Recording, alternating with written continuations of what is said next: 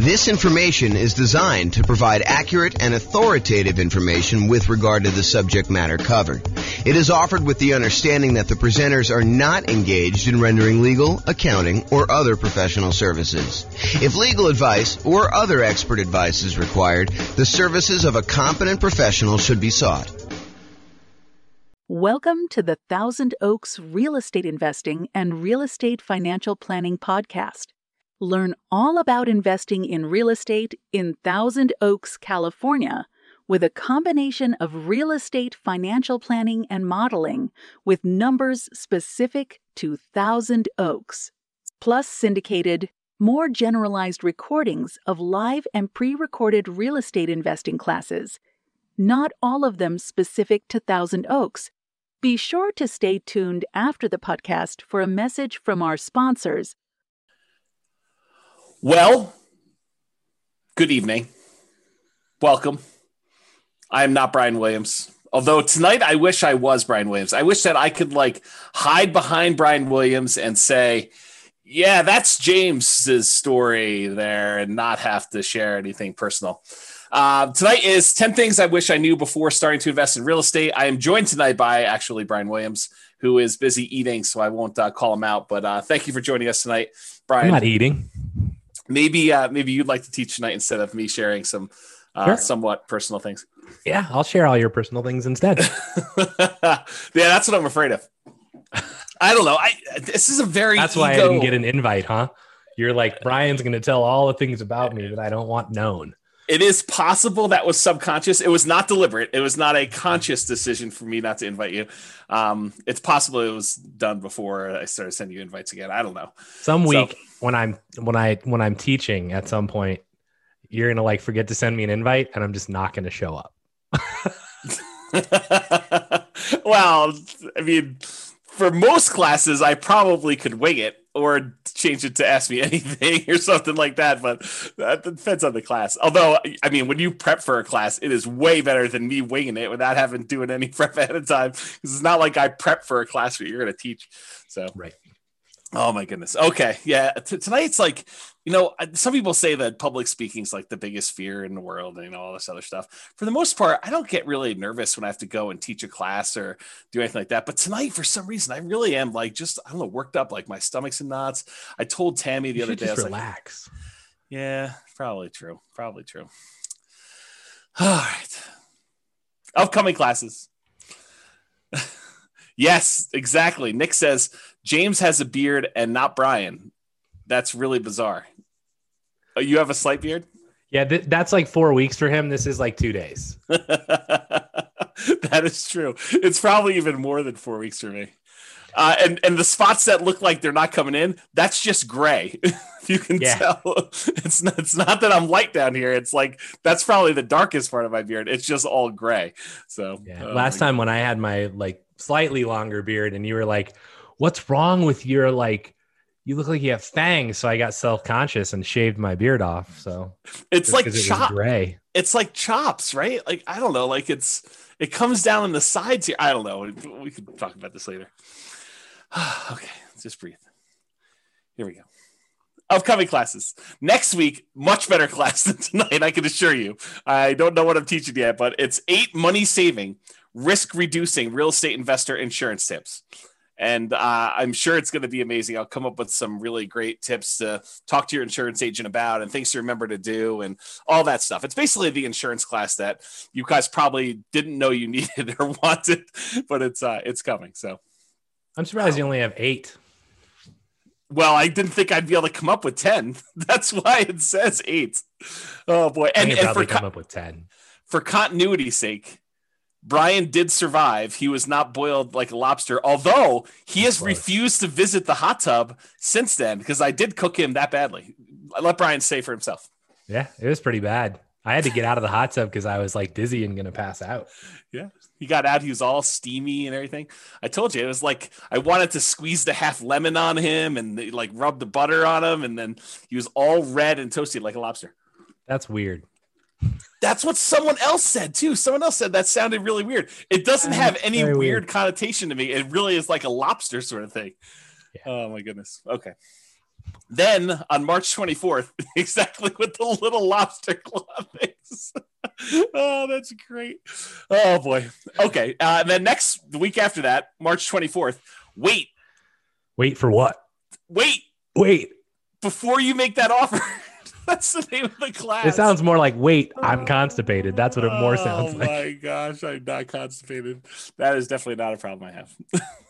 I have all sorts of other problems. That is not one of them. Okay, and then on March 31st, busy March, an alternative to cash flow, saving money with rental properties. So this is sort of like, you think about, it's hard to cash flow in our marketplace. It's hard to cash flow in a lot of marketplaces, but in ours in particular, it's hard to cash flow. So, is it worth doing this real estate investing thing? What if you looked at it as almost like a savings tool? Brian says no. Yeah, if everyone stops doing it, then it'll be easier for us to buy properties. Oh, if they stop buying? Oh, yeah. It's been crazy. It's been real zoo. Yeah. Okay. And then April 7th, in preparation for Brian's birthday, although the next week's probably better preparation, I'm doing a special class. I've never done a class like this before because I just created this, new thing. It's called Should I Sell My Rental? And I've created a new trademark term, which Brian loves when I create trademark terms. This one is return on true net equity. If you were going to walk away with equity from a sale after transaction costs, after depreciation recapture, after capital gains taxes, and you had a certain amount of money that you were going to leave with, what would you need to be getting on that return in order for you to consider selling your property? And what's the return you're getting from your real estate on that net amount after you calculate all your expenses? So it's a really interesting new concept. You're going to love it. It's going to be pretty amazing. And it kind of looks like it says redneck. If you kind of just redneck. I mean, it's the redneck, something. It does not look like that. Yeah. Oh my goodness. Thanks for that prep for my birthday. Yeah. Well, I mean, the next one is stress testing your real estate investing portfolio, part 1.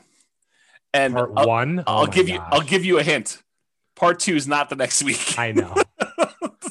I figured you were going to say part 2 is not the final one. Well, that is also true. Part 2 is not the final one.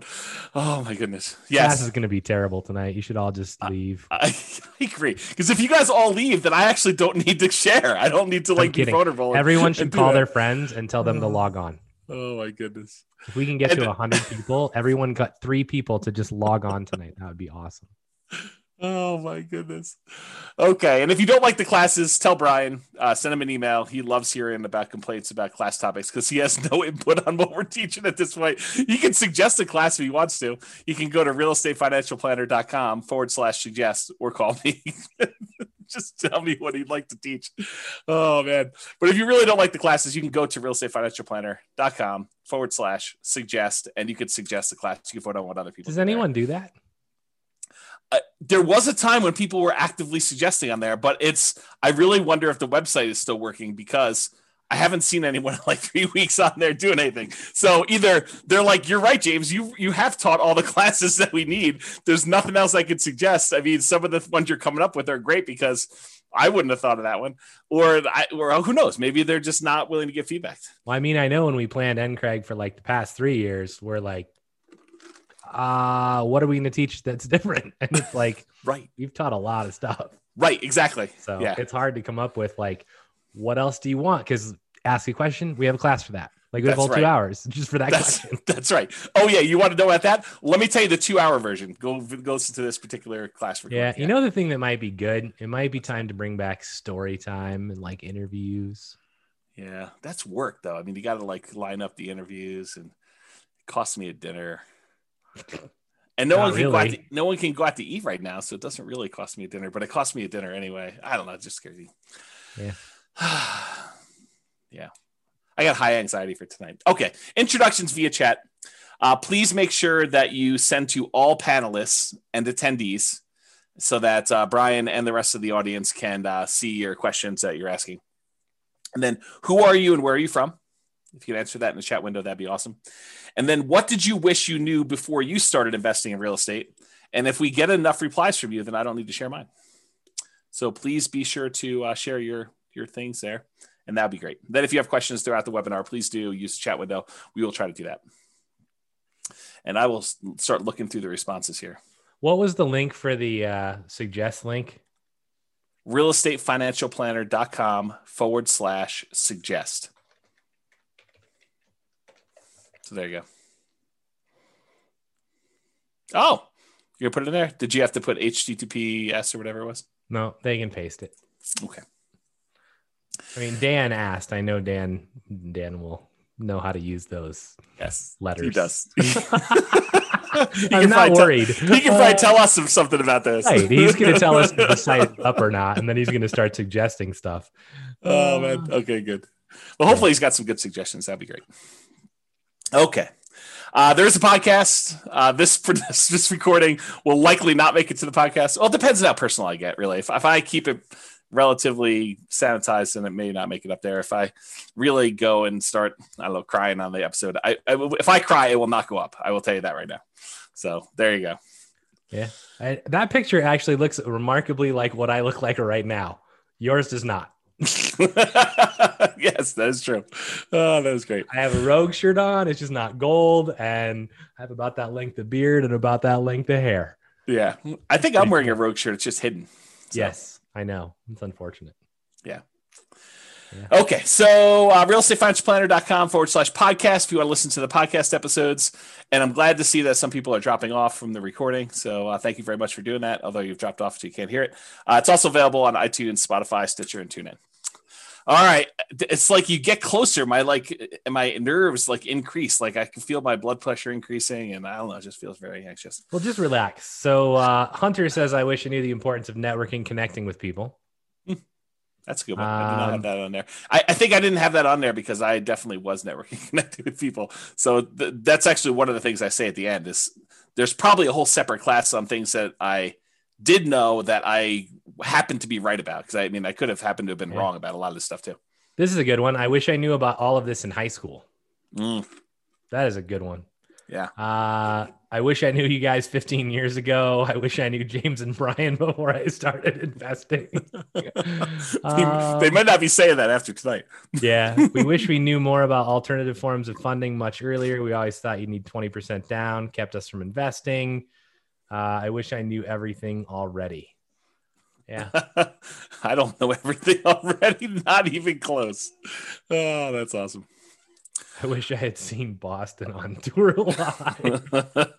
Is that Mitch? Oh, yeah. Oh, that's great. I think so. I have a hard time seeing who it is. Oh, here we go. Oh, man. Okay. This so is all public information, bro. You're good. Yeah, I'm sure. So, okay. So to give you some background as to where I'm coming from, I probably need to give you a little bit of history. And as Brian did point out, this is all public information. It's not like I've never told anyone before. In fact, I think every blueprint has a lot of this stuff in it already, if you've kind of read it. But so I opted to build 2 multi-million-dollar portfolios twice. One time because I failed. And I lost everything, and I had to go and rebuild it again. So this is sort of like, for me, going back through and doing this class was really hard for me, actually. It's like very emotional. I think from an ego standpoint, yeah, Brian's trying to give me a hug. And seriously, if I cry, this is definitely not getting published, and I'm close. So, yeah, it was really, really hard for me, like much harder than I thought. I definitely had some sleep-in days, just feeling a little bit down and, waking up at 11 instead of 10. And, just a rough couple of days, 3 or 4 days trying to do some of this stuff. So yeah, so this is where I'm coming from. I'm coming from, I thought, I really did at the very beginning of this thing, like when I started doing the real estate investing, I don't even remember how long ago it was now. I really thought I was smart. I thought that I had studied. I thought I knew everything. I thought that I had, gotten advice from smart people. I thought I had done a decent amount of reading. There was nowhere near the amount of information that there is today and publicly available information that there is today. But it wasn't like I didn't look up stuff at all. I mean, I definitely did a ton of reading. I probably read somewhere between 50 and 100 books a year at this point. And back then it was close to 50. I mean, I definitely was reading about a book a week. And so it wasn't like I was not trying to seek out knowledge and get the information I needed. So I really thought I was smart doing the first one. And looking back now, I was really naive. Like I thought, this is the danger I think we hear sometimes that people come into class where they come to an investor class and they attend deal analysis one time and they don't show up for deal analysis a second time or a different type of deal analysis because they're like, I already went to that class. And I'm like, my mind is like blown every time I hear that now because it's like I didn't realize all I didn't know.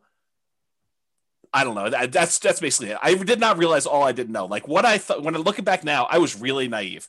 I thought I had learned a ton. I know that I have a lot to learn, and I still feel like I have a lot to learn. Like the more I learn, the more I realize, whoa, I don't know a lot about a lot of this stuff. And there's some stuff that I don't think I'll ever really know because some of it's like trying to predict the future and what's the biggest force or what's the biggest factor and what's going to happen here, what's going to happen here. And I think we've proven over and over again that sometimes making these predictions is definitely way wrong. So I don't know. Some of the things I'll discuss tonight, like what I thought I knew. I thought I knew back then. I don't even know what I'm trying to say there. Some of the things I'll discuss, I thought I knew back then, but I really don't know them. And maybe I don't even know them now. So I failed and I lost everything. Just for those that are not clear on that.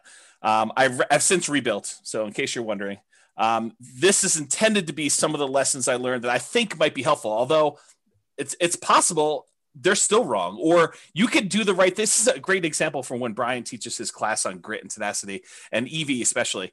But Brian talks about this a lot where you can make the right decision. You can do the right thing from an odds standpoint and still be wrong and still mess up and still fail and still have to like come back because even though you do the right thing, it doesn't always work out for you.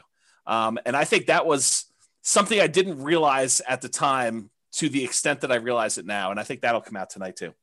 I will also tell you, I think I'm doing it smart this time. It's like I thought I was smart last time. I really do think I'm trying and being smart this time, but only time will really tell if I am smart this time because I don't know right now. You want to comment on any of that? I'm sure that people are interested in like when this was, if you care to talk about that at all. I also think that the EV point is one that people really like don't understand. And it's like, if I make one bet and I lose and it's a big bet, they quit.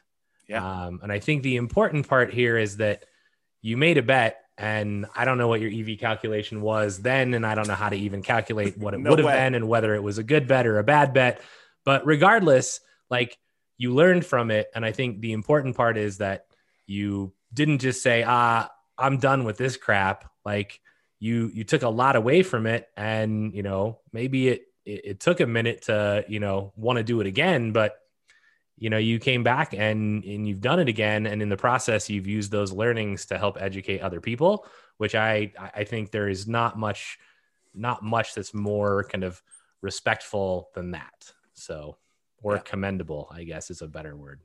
Yeah. And I do appreciate that. And as far as time frame goes, a lot of this stuff, and it's not me being obtuse and trying to like hide things from people. And, you know, someone may point out something to me, hey, James, what about this? And I'm like, I totally forgot about that because I think it's not like a deliberate thing, but it's sort of like, I don't know, I repress them or black them out, or I try not to dwell on them. And so a lot of the past gets fuzzy for me. I try not to dwell on it because I think I get like, I don't know, I go into these like dark spirals and stuff like that. And I will tell you at the time, so like, I'm trying to think of when this was. I think we started buying properties in 2000.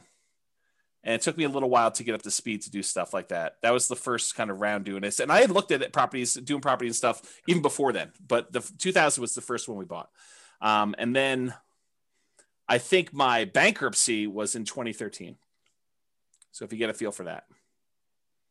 And so that's sort of like a time frame for you to figure some of that out. A lot of the details I don't remember. And if I do remember, I'm happy to share them with you. But and the other thing I don't want people to do is, and there's a tendency for people to do this, right? Like, I don't know, I'll tell people I have ADD or something else, and they'll come up to me afterward and they'll want to share the ADD, you know, sort of stuff with me. And I do get the idea of like, you know, you're looking for someone who's similar, but please, for my mental health and maybe probably even for yours, please don't come up to me and try to share about like all the bad stuff that's happened to you, because I have a hard time getting back there myself, and it could really impact me for a couple days. And I'm not trying to be mean about it. I would prefer it if you were sensitive to, don't try to bring me back there, even if you're trying to share that you've come out of it too, and that we have that in common, because it hurts me. It hurts my feelings, and it upsets me. And so I don't want to, I'm not trying to do it to be mean to you. It's just hard for me to do it. So yeah, this is why this is never getting published, by the way. Yeah. Cause I definitely get sensitive about this. And I like when things went really bad and like things got really rough for me, like it's when you make the EV bet, you think, okay, if I fail, I can recover. When you're in a period where you feel strong and you feel secure and you feel like you're confident about doing something, and something bad happens to you, you think, okay, I'll just go ahead and fix that and I'll recover and I'll be back the very next day and I'll go back stronger and I'll just, make another bet.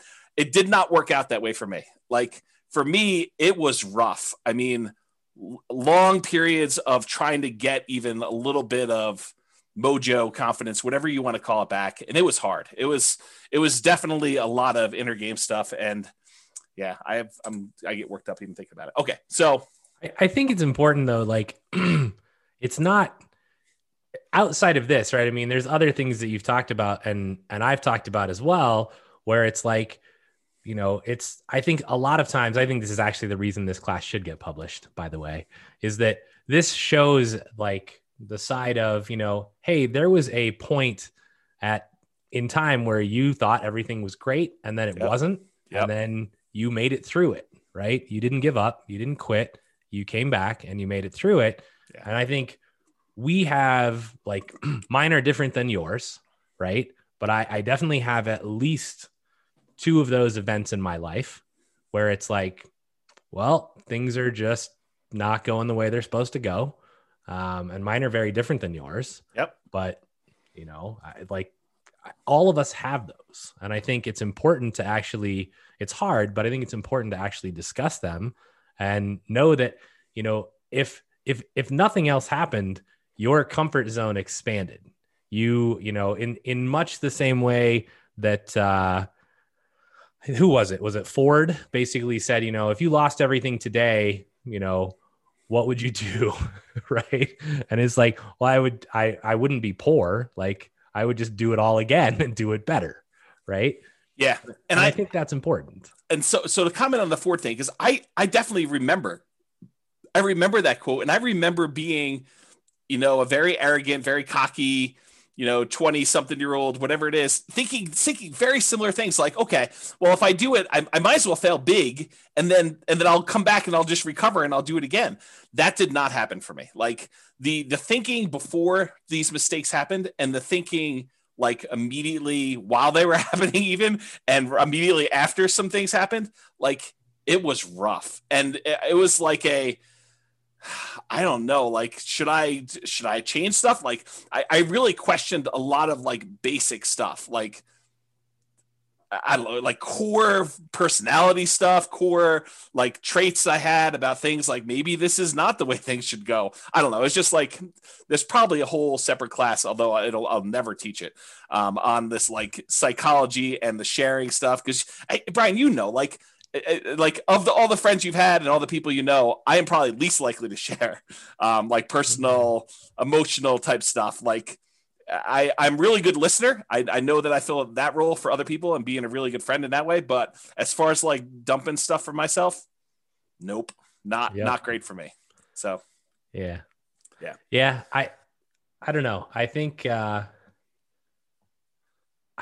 the impact of you sharing or expand it to anyone, right? But I think the impact of you sharing what's happened probably has a much broader impact than you actually will ever know.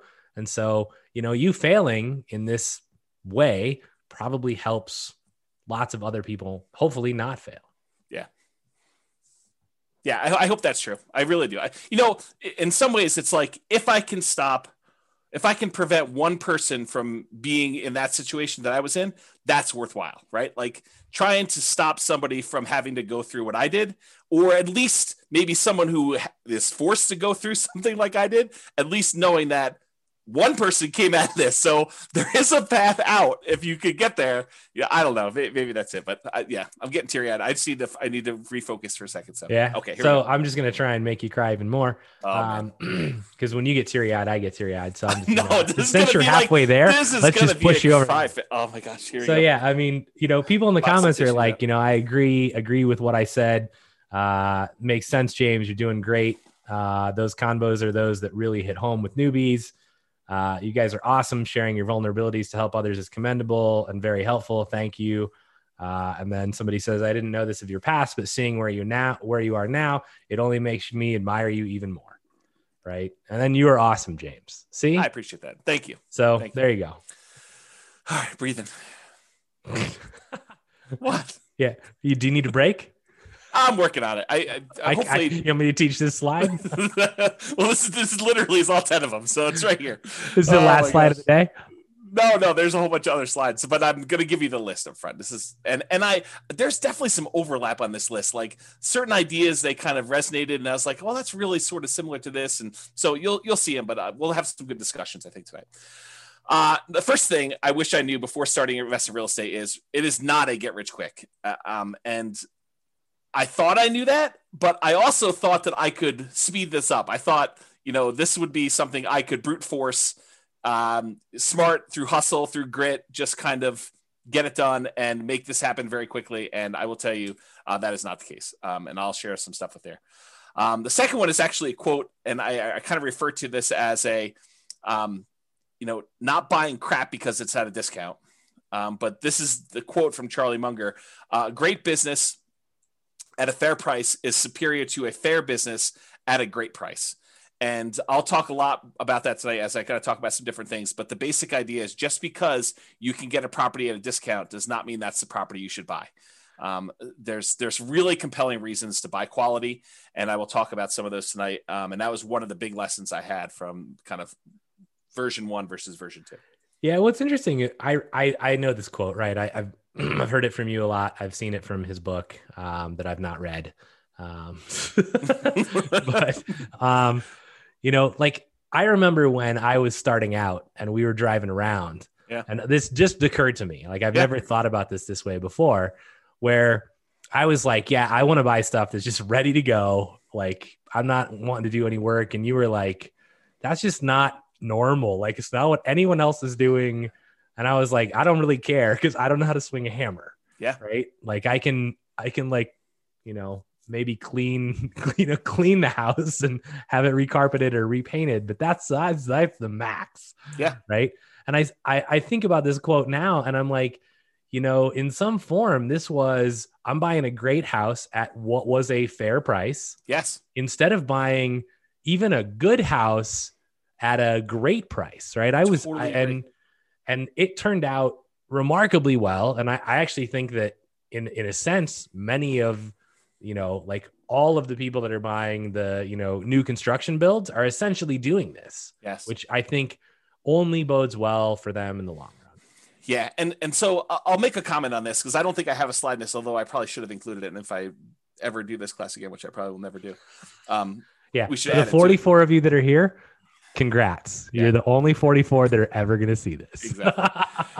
So here's the interesting thing. So Warren Buffett, who is Charlie Munger's business partner, they both do like Berkshire Hathaway.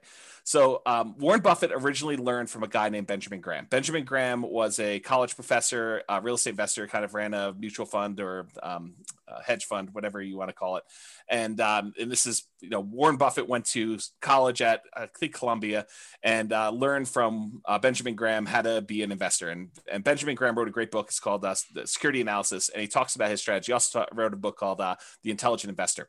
And so Benjamin Graham's strategy was to buy deeply discounted properties that a lot of times they were on their last leg. He used to refer to it as cigar butt type deals, where you buy a property, you pick up a cigar butt and it's got a couple good puffs left in it that is going to bring you some revenue.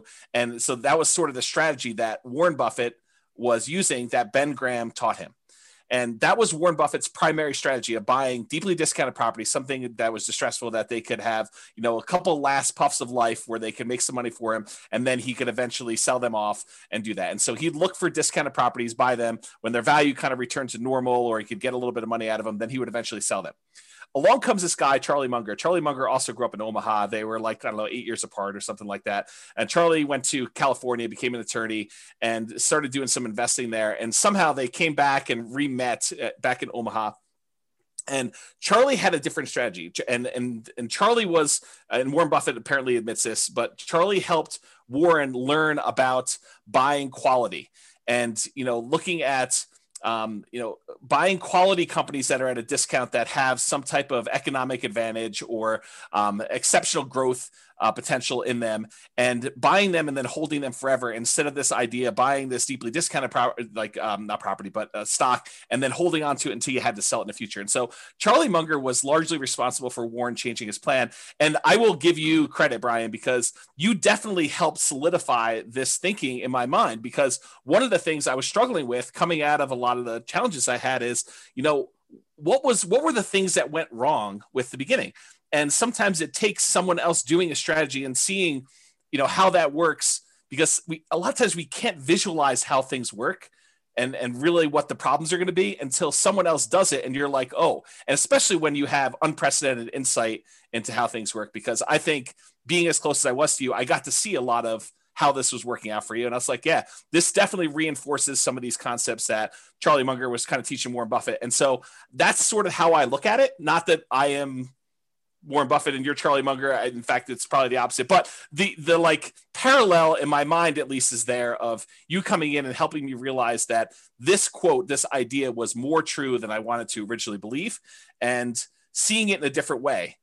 So thank you for doing that. I appreciate it. Yeah. And this isn't this was not a toot my own horn thing. And I will say, I didn't know any better, right? My journey started with, I saw the crap my dad was buying and renting. And I'm like, well, I ain't dealing with that crap, right? Don't do any work for 20 years. You go in and the carpet's torn up and the sink's falling off the bathroom. There's barely a shower. I'm like, that's just stressful. Right. So I'm like, I'm not doing it that way. And the only other thing I knew was the place that I lived in. And I was like, I bought the exact thing. Right. And then I was like, well, I know how my landlord is currently doing this, and they seem to be making a lot of money. So buy one of those. And then it was like, well, why not just go buy these? Right. And I mean, a lot of it was, there's definitely timing and luck and market and a whole bunch of other things. Right. But for me, I think this is where, if you guys hear us teach something, I mean, we're probably right, but we could be wrong, right? I mean, and this is what it is. If you think that your plan is good and you vetted it and you're not just guessing, then go try it, right?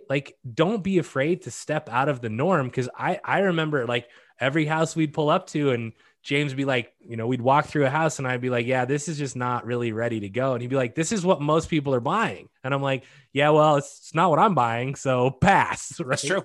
And we'd go find something that looks pretty. And he'd be like, well, this is more expensive. And I'm like, I don't really care. I just don't. Right. The numbers still look like they meet my criteria. So let's try it out. And, a lot of that is, it's hard work. It's grit. It's luck. And luck is really, the hard work that you put in that creates opportunity for you. Right. I don't believe in blind luck, but I think, have confidence in yourself. Right. And then go perform, but be willing to learn from what doesn't go well. Yeah, I think those are all really good points. I will point out my father was doing a strategy, and similar to you, I was like, well, there's some problems with his strategy. I'll fix them. But I kept some parts of it, like the buying properties that were deeply discounted that needed work. I mean, I think that was part of the strategy that I was like, well, I think that's the equivalent of buying something at a discount and kind of having a margin of safety and having value. And so I thought about it from that perspective, and then I thought I was going to fix some other things, but turns out that didn't work. And we'll talk about this tonight. Next, look at my list. Otherwise, we're never going to get through this. I figured this is the whole class. We'll just have a discussion right here. Well, there's a whole bunch of extra slides, but there's other slides. There's 60 slides. Oh man, serious? Yeah, exactly. Yes. Number 3 on my list was reserves. And I really thought I knew about reserves. I thought I was doing reserves right at the time. I am doing more than I was before. And I think that was a major factor and stuff. So we'll talk about that. As am I. As of what? You're what? I do more reserves than previously, especially after COVID and the stuff that we've talked about. I think that's prudent. Yeah, I agree with you. So there's probably a whole class on reserves, honestly. I think we taught it already. Maybe. There's some stuff I have yet to build about reserves that I still want to create, but I didn't understand the return quadrants nearly as good as I do now, and some of the nuance and subtlety in those things. And so that's a big one that I think is a factor. I didn't know about Nomad, and I was telling Tammy about this in the hot tub last night, and she told me, she's like, yeah, if we had known about Nomad, we totally would have nomaded, and I think it would have made a big difference in a lot of the stuff. And so if I could go back and do it again, that is definitely one thing I would change. I don't know if Brian would have done it differently, but I totally would have nomaded from the beginning. I mean, in a sense, I kind of nomaded once. Accidentally. I did move and rent the previous house out. It just happened to be a price point of a house in Vegas that was not adequate for being a normal rental. You can't buy multi-million-dollar properties and expect it wasn't that. Right. All right, so Nomad was one of them. Another one was Focus. I think for a long period of time, I was seeking. I was open and willing to trade up a strategy that was working for a possibly better strategy. And I was constantly spending time and resources trying to figure out a better strategy. And just, I think not knowing that there wasn't a better strategy, or devoting the energy to focus in on what I should have been focused on and getting better at that, rather looking for side things or other things like that. And so we'll talk a little bit about that. And related, the grass isn't always greener. And I'll talk about, looking at other markets and saying, well, they're cash flowing, we're not cash flowing here. Maybe I should be investing there, and kind of like the downfall, some of that. The past does not equal the future. And so definitely some things about, well, historically, this is how it's worked. So it's got to work that way in the future. And now I have a much better appreciation for that is definitely not how things always work. It's not like you can look back and say, oh, we've been going up 8% a year in Fort Collins for the last 8 years. I'm going to pencil that into my calculator and use 8% per year. That's false. And we'll talk a little bit about that. A much deeper, more nuanced understanding of income from properties, rents, other income sources on properties, and specifically expenses. And, this is sort of like the class that Brian teaches on capital expenses. Understanding like those numbers at a much better level, I think, was something I didn't quite have at the time. And that is a major lesson that I think I wish I had known back then. Kind of like the appreciation for what expenses do I have control over? Which ones do I not have control over? Which ones are going to be very large as a percentage because they don't change much, whether you're buying a $50,000 house or $250,000 house, and how those things impact stuff. I think that those things I didn't know. And then sort of the last one is I was incredibly competitive, incredibly driven to like do a bunch of stuff when I was younger. And I think looking back now, I should have been a little bit more balanced, a little bit more patient, because I do think it's timing. It's like how long you've been in the market is a major factor to your success. And so I didn't have to push as hard. In fact, if I was going to push as hard, I probably should have pushed in other areas, but I probably would also recharge a little bit more and do some other things a little bit differently. So we'll talk about that. Okay. Number 1, it is not get rich quick. It is get rich slow, in my opinion. Unless you're converting a very large amount of money invested elsewhere into rentals, real estate investing is a get rich slow endeavor. And if you're taking the money and you're converting it from stuff that you already had into rentals, you're rich already. And so it's still get rich slow, even if you have a bunch of money and you're just getting started out. If you have a chunk of money already and you're kind of investing in it, you might have a baseline of income coming in from the money that you're investing. However, that's not the norm. And it definitely was not what I was coming from. So I'm I'll talk more about this later, but the idea is that I didn't have a ton of money when I got started in this stuff. So it was really hustling and trying to, convert job income into real estate investing income. And then eventually, for a period of time, at least, trying to be creative and being a real estate entrepreneur and generating income from real estate entrepreneurship.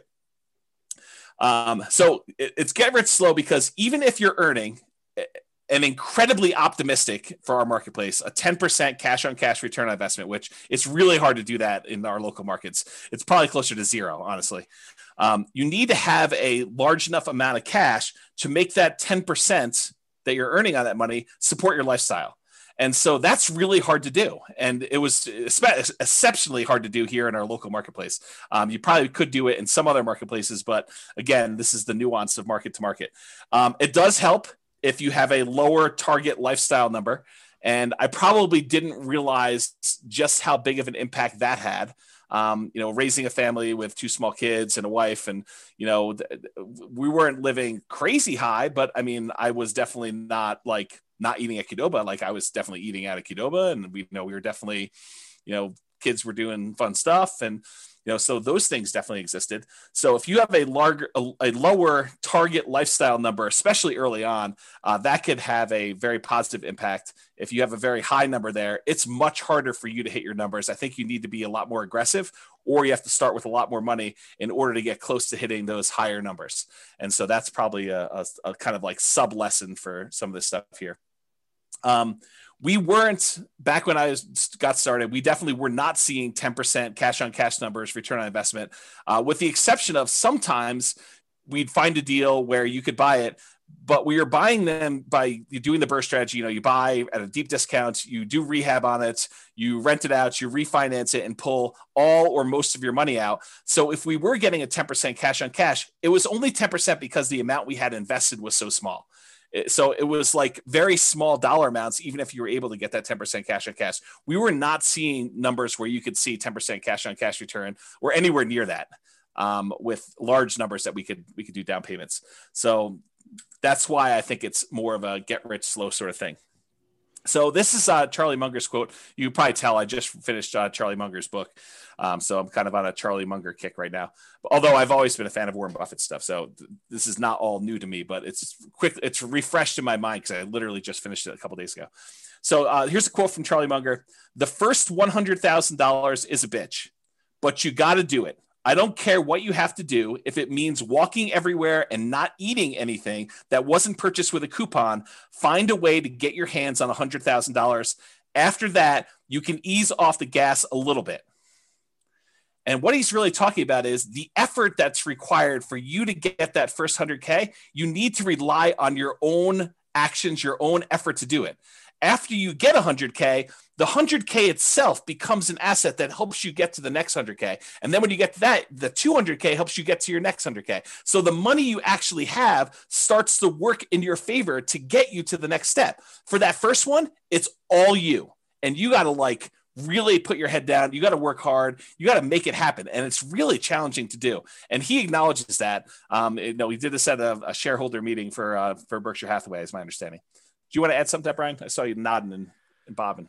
Yeah, I mean, so for me, if you go back a slide, I would choose to reword this a little bit. Or forward. I don't know what that slide is though. Can't comment on it yet. But for me, I don't really, in my own personal life, I make a distinction quite heavily between rich and wealth, right? Yes. So for me, this would be get wealthy slowly, right? To me, the rich is not the goal. Being able, and rich to me is I can demonstrate that I'm driving a Lamborghini or whatever, and kind of more showing off the money. To me, it's, are you wealthy enough? And wealthy is, do you have whatever it is that you are doing? Do you have enough time with your family? Do you have whatever your why is? Have you accomplished it? Right. And I don't care if you have $1 million. If you only need 300,000 to do that, then do you have that? Right. So to me, it's really get wealthy slow and live up to your why. So I would add that to this slide, and then you can go to the next slide. And this one, I mean, I couldn't agree more. Right. I talked to my kids about this even. And it's when you start out, things are going to be hard, right? What you see now is not where you will start, right? This is, like, yes, you'll not live in the house that we live in. You will live in a shitty apartment that has 1 bedroom and 1 bath. And, and I tell them this story. Like, I had a college roommate, and we rented a 1-bedroom apartment that had a kitchen that was literally like 6 square feet, right? Like, not very big. And we slept in the same bedroom in different beds. And I tell my kids this because I want them to understand, like, you don't start here. And the funny part of the story is my feet would hurt every morning when I woke up, and I couldn't figure out what was going on. And one night I woke up and my feet were basically at the head. I'm not sure why he didn't put his feet next to my feet, but like, our beds were in an L shape. And I woke up and he's got his fist cocked like at 2 a.m. And I'm like, bro, what are you doing? And he's like, you're snoring. And he was punching my feet at night. That's awesome.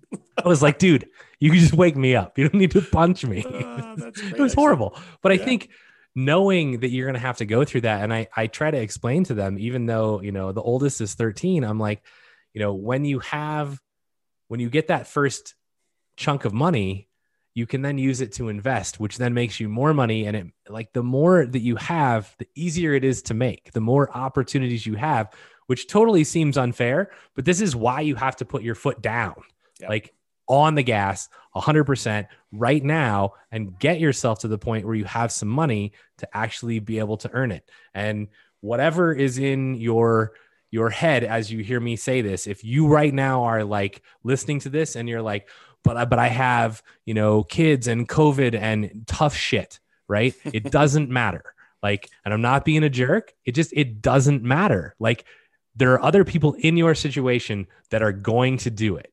And so if anyone can do it, you can do it too. And what you have to know is you just have to decide you want it bad enough, right? In any situation, you can eventually get there. So it might take you longer. That doesn't matter, but you have to be dedicated to the process. And once you start it, as Dan just said, right, it does snowball, and it becomes almost at some point, you're like, well, that's almost too easy, right? Like, okay, well, I have all these properties and this, 20-unit apartment comes on, and I'm like, well, I can just go refinance out of these other 2 properties and buy this thing. Yep. And you're like, well, that's stupid. I never would have been able to do that 10 years ago. Yeah. Right. And you don't realize how it becomes easy, but it's not been easy. Right. It was a ton of hard work that most people are not willing to put in early on. So, yeah. And or at any point, really. Yeah. And then the longer you do it, I think your philosophy changes a little bit, but we can talk about that another time. But I think it's like the early push, it's all your effort. And then later on, it becomes slightly less your effort because your other investments are kind of like pulling their own weight. And then you kind of get compounding. So you could do less and less, or you can keep pushing and grow faster. I think that's how you can look at it. And I think, again, it goes back to that first slide is, have you hit your point where you're like, yeah, I'm at my why. I don't need to have Warren Buffett's, billions of dollars, or Bill Gates's billions of dollars. I mean, just, it's not necessary. Yeah. So to kind of go and explain this a little bit better, this is from another website. I didn't create these charts. It's from 4pillarfreedom.com, and the web address for where I got these charts from is on there. But this shows you, if you're trying to accumulate $1 million and you're investing $10,000 annually at 7% annual rate of return, it shows you the amount of time it takes you to get to each $100,000. So the first one takes you 7.84 years to get to the first 100K. That's you like having to generate all of it yourself, like working hard, putting in the time, putting in the effort. Like that's the, not eating unless you have a coupon, and, walking everywhere and all that stuff. But then the next one only takes 5.1 years. So that's the next time it takes to get 100K more. Then the one after that is only 3.78 years. Then the one after that's only 3.01 years. Then it's 2.5 years, then 2.14, then 1.87, then 1.66, then 1.49, then 1.35 years to get that last 100K in order to get to $1 million. What's interesting, they broke it down on this website, 26% of the time, of the overall time it takes you to get to $1 million, is spent getting the first 100K. 74% is the next 900K. And that's the point, is that you really need to hustle, put your head down and get that first 100,000 and then take over and let the rest grow. This is the same website. It just breaks down and shows you 26% was the first 100K, took 17% of the time to get that second 100K, and then 57% to get the remaining 800,000. So a little bit more than half the time to get 80%. Once you start getting some money working for you and investing. And then this is the last one. It took you 7.84 years to get the first 100,000, but it takes you 6.37 years or less time to earn the last 400,000. So the same amount of time it took you to earn the first 100,000, it took you less to earn the 400,000 at the end. And so this is like Dan saying it snowballs. Yeah, it snowballs. Like at this point, you know, my contributions that I'm making to my, like from my actual real estate brokerage, the income, the amount I'm contributing is a very small percentage to what the overall portfolio is doing. And so my like personal activity, my personal effort matters less and less because the magnitude of what is growing from the asset base becomes more and more. And I don't know if I completely understood it. I definitely didn't understand it at this depth when I was doing this the first time. I mean, I had this like vision of, okay, I'm going to make this big asset base and it's going to pay out $100 or $200 a month in cash flow. And so I need 100 properties or 200 properties. I'll kind of talk to you how I got that math in order to get the amount of money I needed to live on. And so I kind of had that in mind. And I was like, you know, the growth will kind of keep pace with inflation, maybe do a little bit better. I didn't understand it like I do now. And I think understanding it like I do now, I could be much more turtle-like, slow and steady wins the race and systematically invest and do a lot better. And I think I understand that a lot better now than I did before. So I don't know if that helps you. Yeah. I think one thing, and this is, this is probably tangential, but like, as you're thinking about this, I was thinking about the Millionaire Next Door book, right? Mm-hmm. And really like, it's one thing to earn your first 100K. It's another thing to have it given to you. Yep. Right. And so, you know, if you're out there and you're like, oh yeah, like I have 100K that, you know, my grandpa died or whatever and left me a bunch of money. I will just tell you that that is not the same 100K. It is not, yeah. It may seem like it on paper, but it isn't the same. And if you don't understand that, go read The Millionaire Next Door so that you can like understand how generationally the people that earn it, then the next generation, and then the people that lose it 2 generations later. It's very interesting, but it is, you know, Robert says, you know, the pride is in the struggle. And a lot of it is when you work that hard to build something, you have a lot of pride in it, but you also you understand it, right? You know how you got there. And so if you knew how to make 100K, you can now know how to make $1 million. If you got handed 100K, you may not know how to make $1 million. Yeah, that's a good point. I'll also point out, and I don't know, it hurts me to think about this, but I think this is true without really like looking it directly in the eyes and really letting it into my soul. But I think the earning of 100K after a huge setback is also, I don't know, it does something to you that even the first 100K for me didn't do. It's a very different 100K. I don't know how else to describe it, but there's something there. So hopefully that'll help somebody who is on the verge or has to recover or something like that. I don't know. Yeah. Okay. I could understand that. Yeah.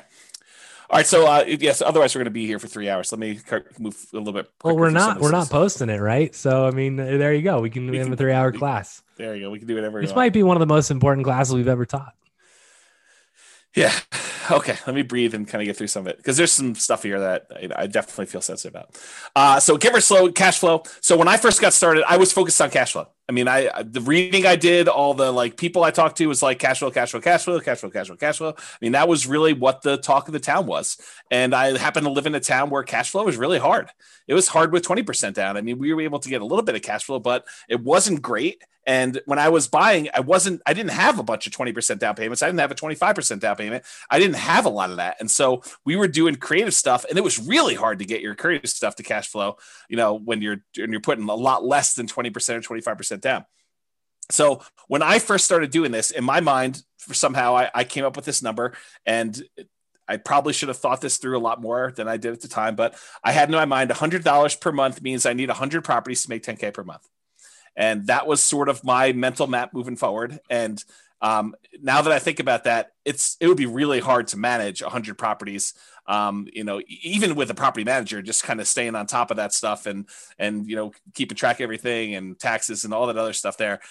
So it was problematic. It was a problematic plan to begin with. At the time, I thought it was smart. I thought it was like, hey, let's get there and do this. And honestly, it was even worse than what I'm about to say, because I had a partner and we each wanted 10K a month from the business. So we really needed to have 200 properties doing $100 a month, or 100 properties doing $200 a month, which was really tough to do.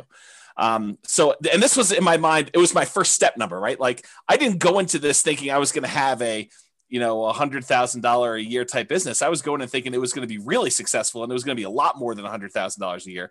So that was like let's get to here, and then we'll talk about how we're going to get to whatever it was, phase 2, where we really turned on the afterburners and did it. So it's kind of there. That's where I was at the time. Then I switched, and I planned to use it to generate income through POP. So originally I was trying to do this and replace income. I mean, I was like, okay, if I can get to 100 properties, then I could do this. I can get to the point where I replace my income, and then we really can focus on wealth building, and we have a passive income baseline that we can work from. And that was my original thought.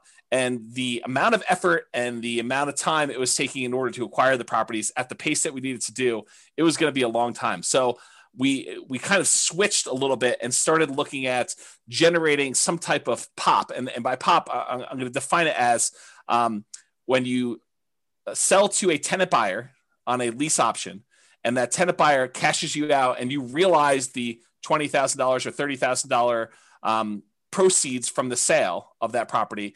What I figured we would do is we would take that money and we would use some or all of that in order to live on. So we need to have enough of these POPs lined up coming in 2 or 3 or 4 years out, so that by the time you got to 2 or 3 or 4 years out, when you get to that point, then you'd have enough money coming in that you could support yourself, but you have to be growing these rental properties in the meantime doing that. And so that's sort of how we started looking at it. POPs could have also been fix and flips, quick turns. And we thought we would do those as they came up. And we did not do a lot of these, because we definitely realized early on that was not my strategy. Like I grew up fixing houses and swinging a hammer and stuff like that, and it was not for me. I definitely did not enjoy that part of the process, and it's possible it was the way I was raised, where it just felt like work from the beginning, right? It felt like a chore. Like, you come home from school and, you're supposed to frame this wall so that when dad comes home, you can look over and make sure you did it right. And then, we're doing drywall the next day, and you're sanding drywall 4 times, because we didn't do knockdown. We did, the shear coating for so it was like all that stuff. And I was like, oh no, I'm not doing this. So anyway, it could have been fix and flips, which we didn't do a lot of, lease option exits, which was a strategy that I thought we were going to go and do a lot of stuff, and a lot of wholesaling. And so the wholesaling, though, is you're taking money, you're kind of like trading dollars today for what you could have had as a long-term investment for a property later on down the road. And you were giving up a lot of the upside. And so while we definitely did some wholesaling, it was not the preferred strategy. And so we did that eventually. And this is like me abridging this story to kind of make it fit into the class. I eventually opted to go to make the POPs actual real estate brokerage commissions. And so all I had to do is help someone buy a house, and I could get paid, $10K or whatever it was, to do that. And so that's sort of how that evolved, from doing the creative entrepreneurship, where I had to go talk to a whole bunch of sellers, get a seller to agree to sell a property at discounts, to then put a tenant buyer in there, or, wholesale the property to someone else in order to make that money, to just helping someone else buy a property that was already done to that point. And so for me, it made a lot more sense to do the POPs as real estate commissions.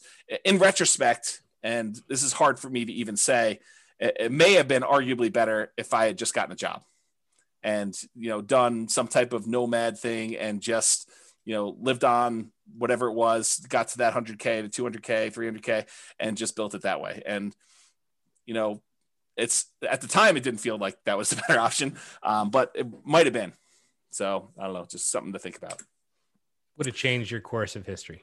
It totally would have. And that's the hard thing for me doing this, like looking back, kind of stuff is, I don't usually go back and have regrets about, oh, I should have done this differently. I should have done this differently. But if I'm forced to, maybe that wasn't the right choice. Maybe it would have been better to do this other thing. And it's hard to say, right? I mean, I could have gotten distracted by something else and I'm not where I am. And it's really hard to know, but I don't know. It seems like there was a lot of shots on goal that didn't end up being goals. And maybe that's okay. Maybe that's the way it's supposed to be. Maybe it was a persistence grit sort of thing. And that was the lesson I take from it. But it's really hard to say in retrospect. So the story that this brings to mind is when I worked at Microsoft, and the VP who had been my VP for most of my career, she's still there. She's amazing. Lisa Brummel, you can look her up. And there was a point in time where she basically two different points in time, right? The first one was, hey, we want you to go do this other new thing. And it was like, that wasn't in my path, right? It wasn't what I was trying to do. And she basically said, you can either stay where you're at and be, a good or even great, manager and business owner, or you can go do this completely new thing. And if it's successful, it'll be rock star level. Right. And it's you have to make this decision between yeah, but the rock star thing might fall flat on its face, right? This might be a 3-year waste of time. And then where am I? I'm out of line for my other thing. Right. I think that was the first one. And then more related was the one when I decided to leave Microsoft and I went and talked to her.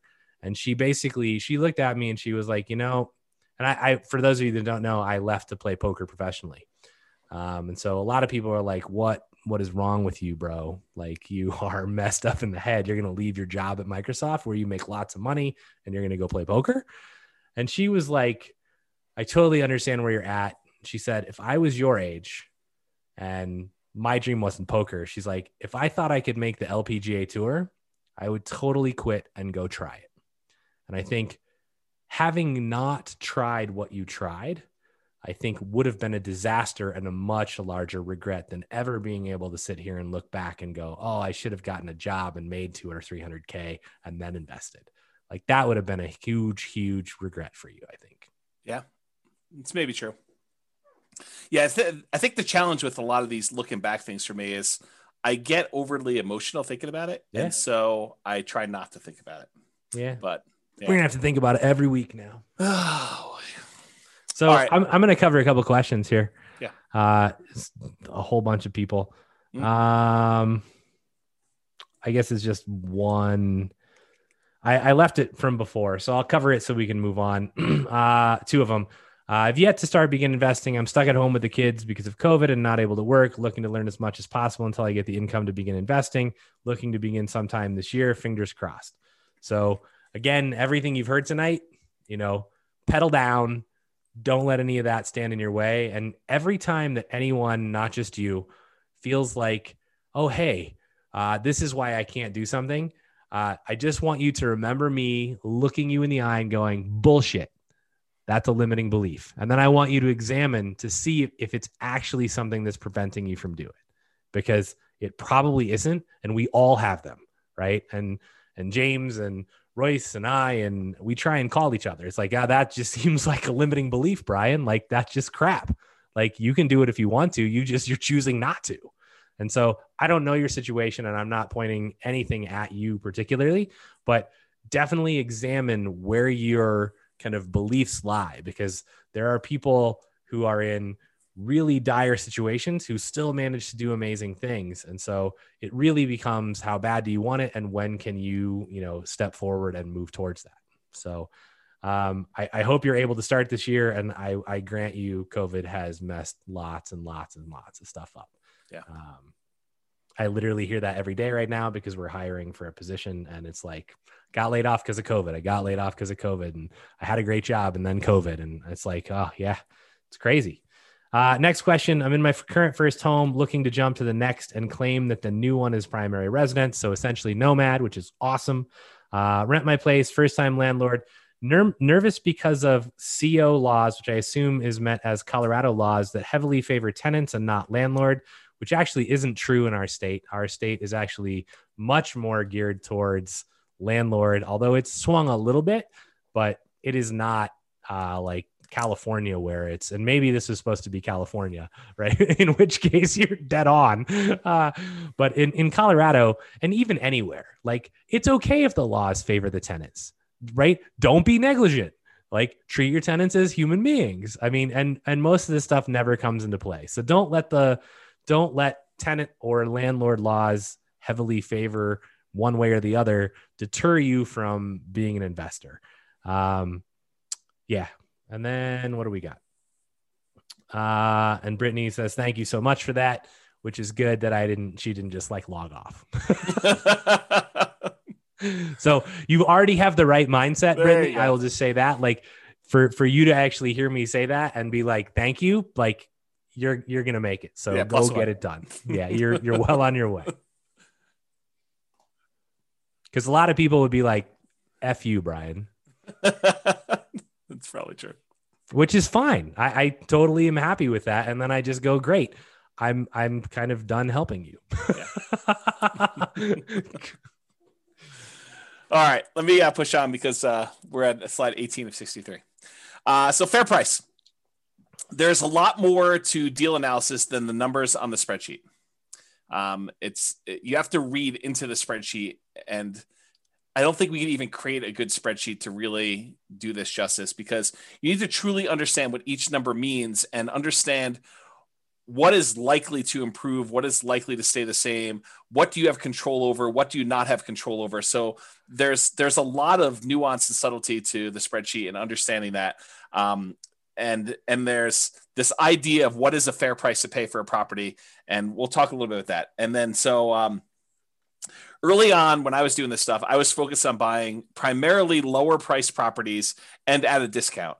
And that was what I was considering my margin of safety when I was buying properties. And I was primarily using the BRRRR strategy, the buy, rehab, rent, and then refi model, where I'd leave as little money in the deal as possible. Or I would go and I would buy properties creatively, like do marketing, talk to motivated sellers, find a seller that it was in their best interest to allow us to come in and start making payments on their existing loan. And I would acquire the property. I'd make payments on their loan. Sometimes I'd have to give them a little bit of money in order to buy, their share of the equity.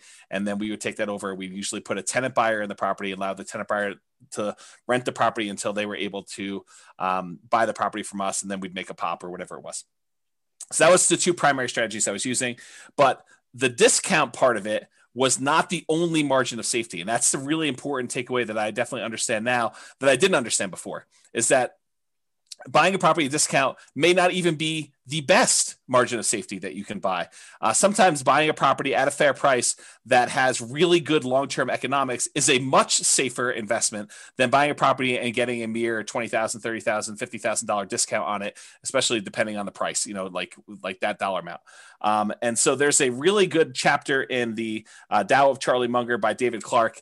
This is the chapter that I was referring to. However, because of time, I originally planned on reading this to you, and it's a really good example where they talk about buying two different stocks in two different companies, one where it looks like it's the obviously better deal, the other one where it doesn't look like it's as good of a deal, but the underlying economics of the second stock are much better. Like the growth rate that they're going to see in that second stock is estimated to be much higher. And it turns out it's better to buy the one that has much better longer term economic potential than the one you're buying at presumably a better discount, the one that's earning a little bit of money today.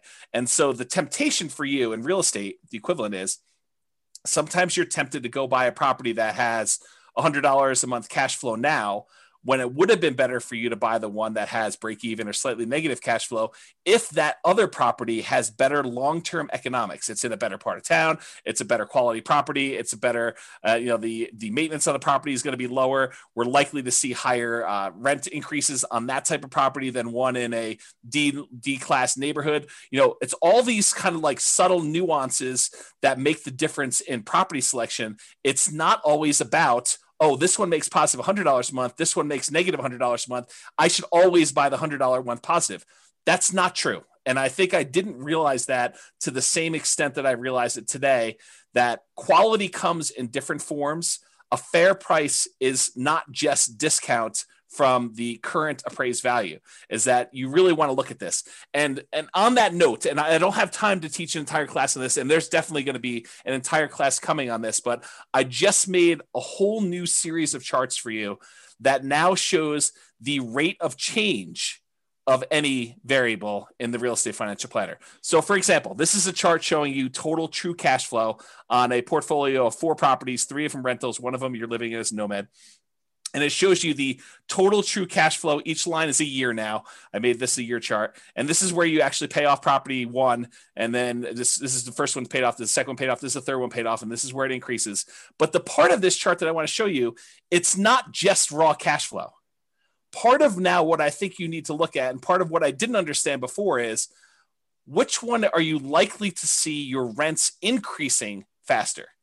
And so now I can show you with this dotted yellow line how quickly the rent is increasing. And so the rate of change, the percentage that the rent is increasing, is on the right-hand side. This yellow dotted, this orange dotted line now shows you how quickly rent is changing over time. And then you could see the normal economics for a lot of properties is the rent tends to slow down over time because you've already got to the certain point where it's a certain dollar amount, and for it to grow more, it's growing at a slower rate. But that's not always true. And so there's a lot to go through with this chart, but I just want to point out that we're not just looking at raw rent.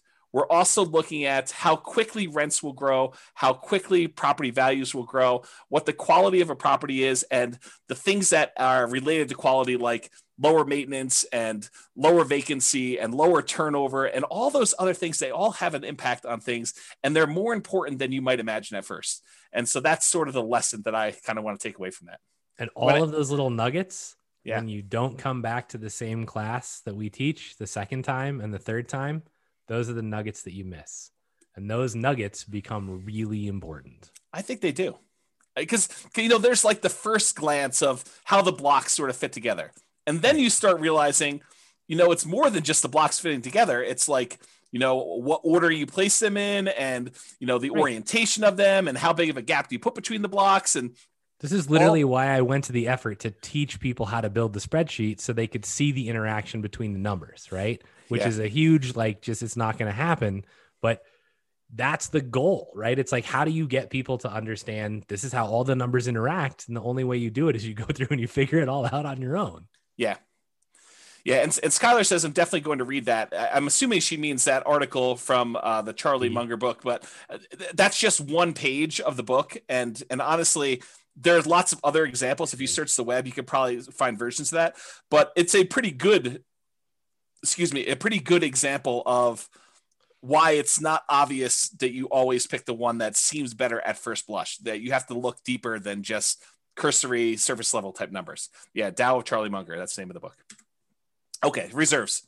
And we probably need a 2-hour class on reserves, but I'll give you like my, one slide version of reserves tonight. So at the very beginning, I was really stretching to even buy a property. Like this was me relatively early on trying to, get started, make stuff happen, kind of like push a little bit out of my comfort zone to do things. So I was stretching, and I probably had some reserves, but nowhere near the reserves that I found out later that I was supposed to have, and not even close to where I am today with the amount of reserves that I keep. So like, if you look at my progression of like how much I think you need in reserves, I started off with basically 0. I thought totally incorrectly, but I thought at first that having access to a large amount of credit was good enough for reserves. Oh, that was wrong.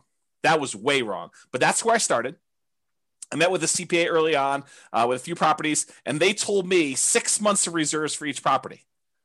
That like hurt me. It like after that meeting, I felt like that's too slow. There's no way I'm going to be able to have 6 months of reserves and hit the numbers I need to hit in order to get to my 100 properties with $100 a month. That doesn't make any sense to me.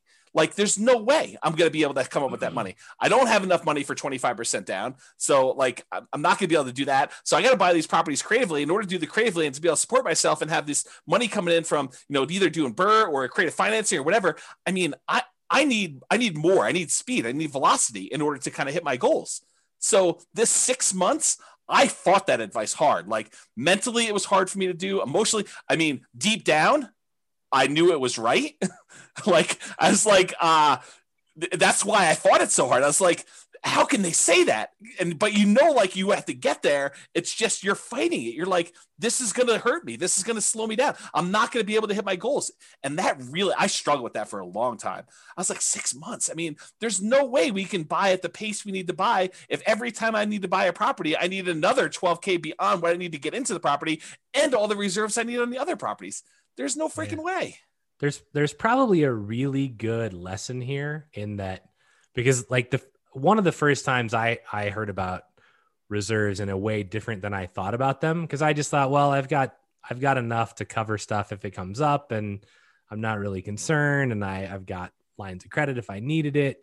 But I think if you ever find yourself like really fighting something, you might want to just stop and go, maybe they're right. Because when I heard reserves, I actually heard it from people in the mastermind group, and it was like, they were like 2 years, like really experienced investors who'd been in the game for 30 and 40 years were like, you want to weather anything, you need 2 years of reserves for every property. And I was like, there is no freaking way, right? Like that is absurd discussion. Like, how is that even possible? And you look at it now and you go, well, COVID, like things could have been a lot worse than they were, right? And some of them still aren't great, but I mean, they could have gotten a lot worse. So you can easily go, oh, well, if you didn't have rent coming in for any of your properties for a year, would you be okay? If not, do you have enough reserves? It's hard. Yeah. Especially when you're trying to grow. Once you're in like stabilized mode and you're just like, I can just save more money and like not spend anything. And it's easier to build that up. But if you're trying to grow, you're like, I need to use this money to go buy another house. Yeah. I think that was what was so hard for me, is I was like, there's no way I can do this 6 months of reserves and still grow at the pace that I need to grow at in order to hit even reasonable goals. So I really struggled with that for a long time. Then eventually I did build up 6 figures in reserves, which I thought was a compromise at the time to what I thought, was good. It was a healthy 6-figure reserve. It wasn't like just over 100K. But even with that, like that was before the first failure. Like that was my reserve amount before I kind of had this big crash and stuff like that. I was not prepared for a prolonged loss of income and a real estate market correction, and not knowing when the market correction was going to end. And I got to the point where I was like, I wonder if I'm throwing good money after bad. And I really struggled with that for a long time. I talked to my advisors. I like had some very, long conversations, sleepless nights, just struggle with that decision and how it went down. But I mean, I'm way more than that now, more than 2 years, in case people are wondering. Okay. All right, return quadrants. And I'll try to go through some of this fast because I realize we're a little bit behind on time. So, and there's a really good, very long article I wrote on these return quadrants and kind of some of the nuance there. It's under realestatefinancialplanner.com/return-quadrants, plural. And if you go there, there's some detail. It's me writing out like almost a 2-hour class for you on these things. In fact, I probably should publish a book on this, but this is what I mean by the return quadrants, by the way. The 4 different areas you have returns, and then the reserves part here, and the total you get there. You guys have probably seen me teach this in class. And here's one of the things I want to point out about the return quadrants. And it has to do with what you hear versus what I'm actually saying. And sometimes I think they're different. And the example I like to think about is, have you ever had a misunderstanding with someone where you thought you really understood what they were trying to tell you, but it really was not? You thought you knew, and you could almost like finish your sentence and you could tell them stuff, and maybe even like most of it fit. And so they thought maybe you did understand, but maybe you're just describing it a little bit differently. But turns out, you find out later, they did not understand. You guys did not understand each other. You were like talking past each other, and you were not on the same page. I think sometimes that when I teach the return quadrants, that I'm saying something and you're hearing something different than what I'm saying. So try to sort of listen to what I'm actually saying and not what you think I'm saying, because there's a lot here, and it's a lot of detail. So really brief version, the top half of the return quadrants, appreciation and cash flow, those are speculative. We have very little control over whether or not properties are going to go up or down in value. And to a lesser degree, we have very little control over whether rents are going to go up or down and how much cash flow is. So in case you never picked up on that before, those are not really certain returns. Now, we can try to buy things where we're likely to have appreciation, where we're likely to have positive cash flow, but realize that's largely outside of your control once you acquire the property. We don't know, okay? Now, the ones on the bottom, debt pay down and tax benefits, those are less speculative. They are more certain. Did I say they are guaranteed? No. I said less speculative. We really don't, they're less likely to change, although they can change. Debt pay down less so, but tax benefits definitely a possibility. So realize, and go dig into this. I don't have time to teach like the whole class on return quadrants tonight, but there's some nuance there for you to understand about how that all works and what's really going on, and really dig in and find out like what makes up the return there and how does that really play out and what really impacts whether I'm going to see that going up or down, and what can I do about making sure that happens or doesn't happen, and what risks are there for me and how that all kind of plays out. Cash now is on the right-hand side. That tends to be your cash flow and your tax benefits. That's the money you can usually spend right away within the first year, within each year, I should say. Cash later is the stuff on the left-hand side. That tends to be appreciation and debt pay down. That's the equity you're building up in your property that you can only usually access when you do a refinance and get the money out, cash out refinance, or you sell the property. Okay, and then realize one of the things that I think most people didn't realize, and I definitely didn't understand like I do today, is this concept of return on investment versus return on equity and how those change over time. Specifically, how your return on equity actually decreases. It goes down over time. So that's something I didn't realize how that worked exactly, and now I understand it much, much better, and I think it's an important lesson, something I wish I had known long time ago. Also, the subtle point of once you pay off a property and exhaust your depreciation benefit, the tax benefits of depreciation, eventually all you're left with is unleveraged depreciation, whatever the raw appreciation is for your city that doesn't get magnified by having a loan on a property, and your capitalization rate, your cap rate on a property. So eventually your property returns, basically they are asymptotic and eventually become unleveraged depreciation and cap rate. So I think those were two things that were there. Okay. Any questions or anything before we get into new stuff? Nope. I handled a couple that we don't need to have just for time reasons. Okay, cool. So Nomad, this is one of the things I wish I had known about early on. I started investing primarily using the BRRRR strategy, buy, rehab, rent, refinance, trying to buy properties where I left very little or no money in a deal. And also buying creatively, like buying subject to or with wrap financing. Those were the two strategies that I primarily was using very early on.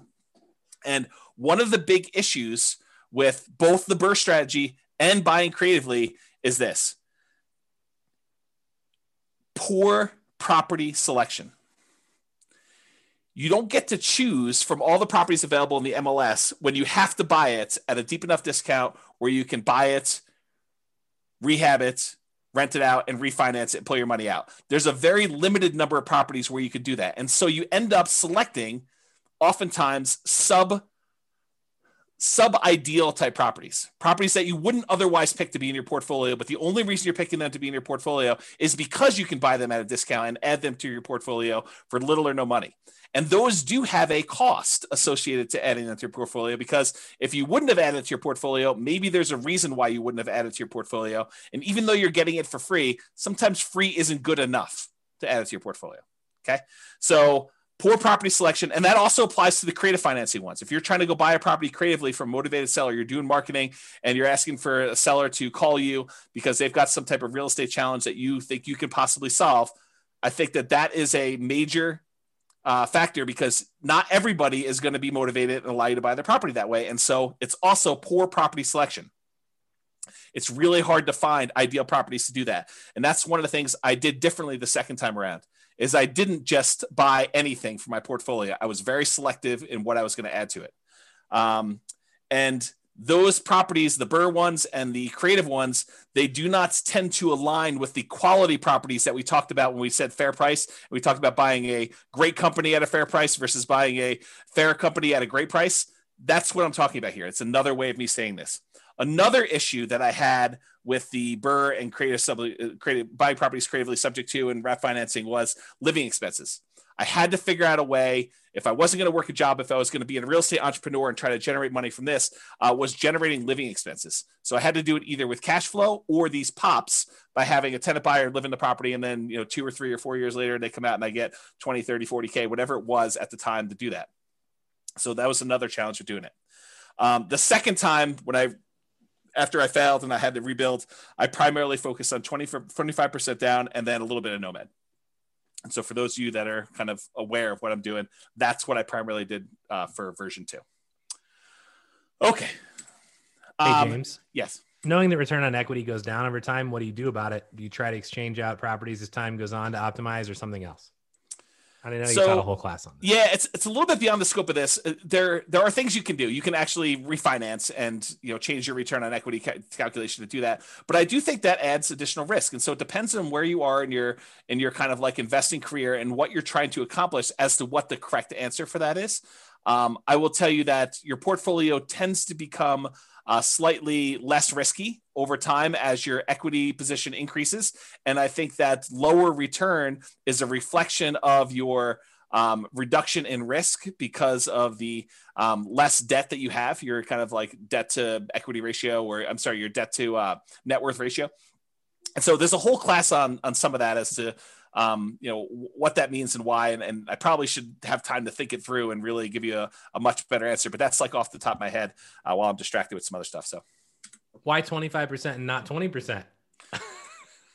So the short answer is you get a much better interest rate for a 25% down than a 20%. And it's not that much extra down if you've got some resources going there, and it significantly improves your cash flow to do it. So we've done classes before, I think, where we compared 20 to 25% down. The which ones they were escapes me right now, but this is not a new discussion. This kind of 20 versus 25%, we've talked about a lot in various other classes and showed you the numerical differences of why you want to do that. One of them is definitely the financing class, where I show you the difference in interest rate between a 20% down payment for an investor and a 25% down. It is way, way better. Like your cash flow significantly increases because number one, you're borrowing less. And number two, your interest rate is crazy better than doing the 20% down. So that's the short answer for that one too. Okay. So one of the things I wanted to point out, we talked about this idea of the first 100K, the kind of one that, Charlie Munger says is kind of a bitch to get to. And I wanted to show you just very briefly why Nomad can be an amazing way for you to get to that first 100K. So this is you in your second year when you convert that first property you bought to a rental. And you can see that just by holding that property, even with negative cash flow in our marketplace, this is a property that you could have bought 3 months ago in Northern Colorado. It's probably one of the better properties, but it's not like a once in a lifetime type deal. It's like you could have bought 10 of these. So it has negative cash flow on it, has some positive tax benefits, so that the overall cash flow is positive. Appreciation on it was 11,000 or so, and debt pay down was almost $8,000. And so on that particular property, you made about $20-something thousand just by buying this. So that's in year one when you do it. When you do year two, the property made $23,000 in year two and $22,000 for the second property you bought. So between the two of those and the one from the year before, you're at like $68,000 towards your first 100K, which is crazy to think about. That's just you doing 2 Nomad rentals, 3 properties total, 1 you're living in and 2 rentals. And then if you end up getting to year 3, you have 25 from the first one in that year, 23 from the second one in that year, 23 from the third one in that year. And so you had a total of whatever this is, $70,000 plus what you had before. So you're at $141,000 by the end of year 4, 3 years with you as rentals. So you're way over that. Now you did have to contribute, down payments in order to get here. First one could have been 0. but probably 3% down to 5% down for doing some of those. But that's what's powerful about Nomad is it allows you to get these amazing kind of returns on the numbers. And I probably should do a whole class just on this concept of kind of getting to your first 100K, why Nomad is so fast for doing it. But one of the reasons why it's so fast is you're seeing 23% return, 25% return, 30% return on the amount that you invested, on your equity, actually, in this case, because it's a return on equity quadrant when you're doing that. And so I probably need to dive deep and do an entire class on that. But this is the short version as to what I didn't know, whenever it was 20 years ago when I first started. Oh, and here's the overall return on equity on all the properties. So your overall appreciation rate is 12.69. Your overall cash flow is slightly positive. Your overall tax benefits 1.85, and your overall debt pay down 8.83 for a total overall return of just over 20-something% on a return on equity plus R12 quadrant when you're doing that. So that's what's powerful about Nomad is you're getting these super high returns on your money for owning the properties, and that's going to help you get you there a lot faster. Okay. I think I'm making up some time. I'm halfway through, 36 slides. Focus.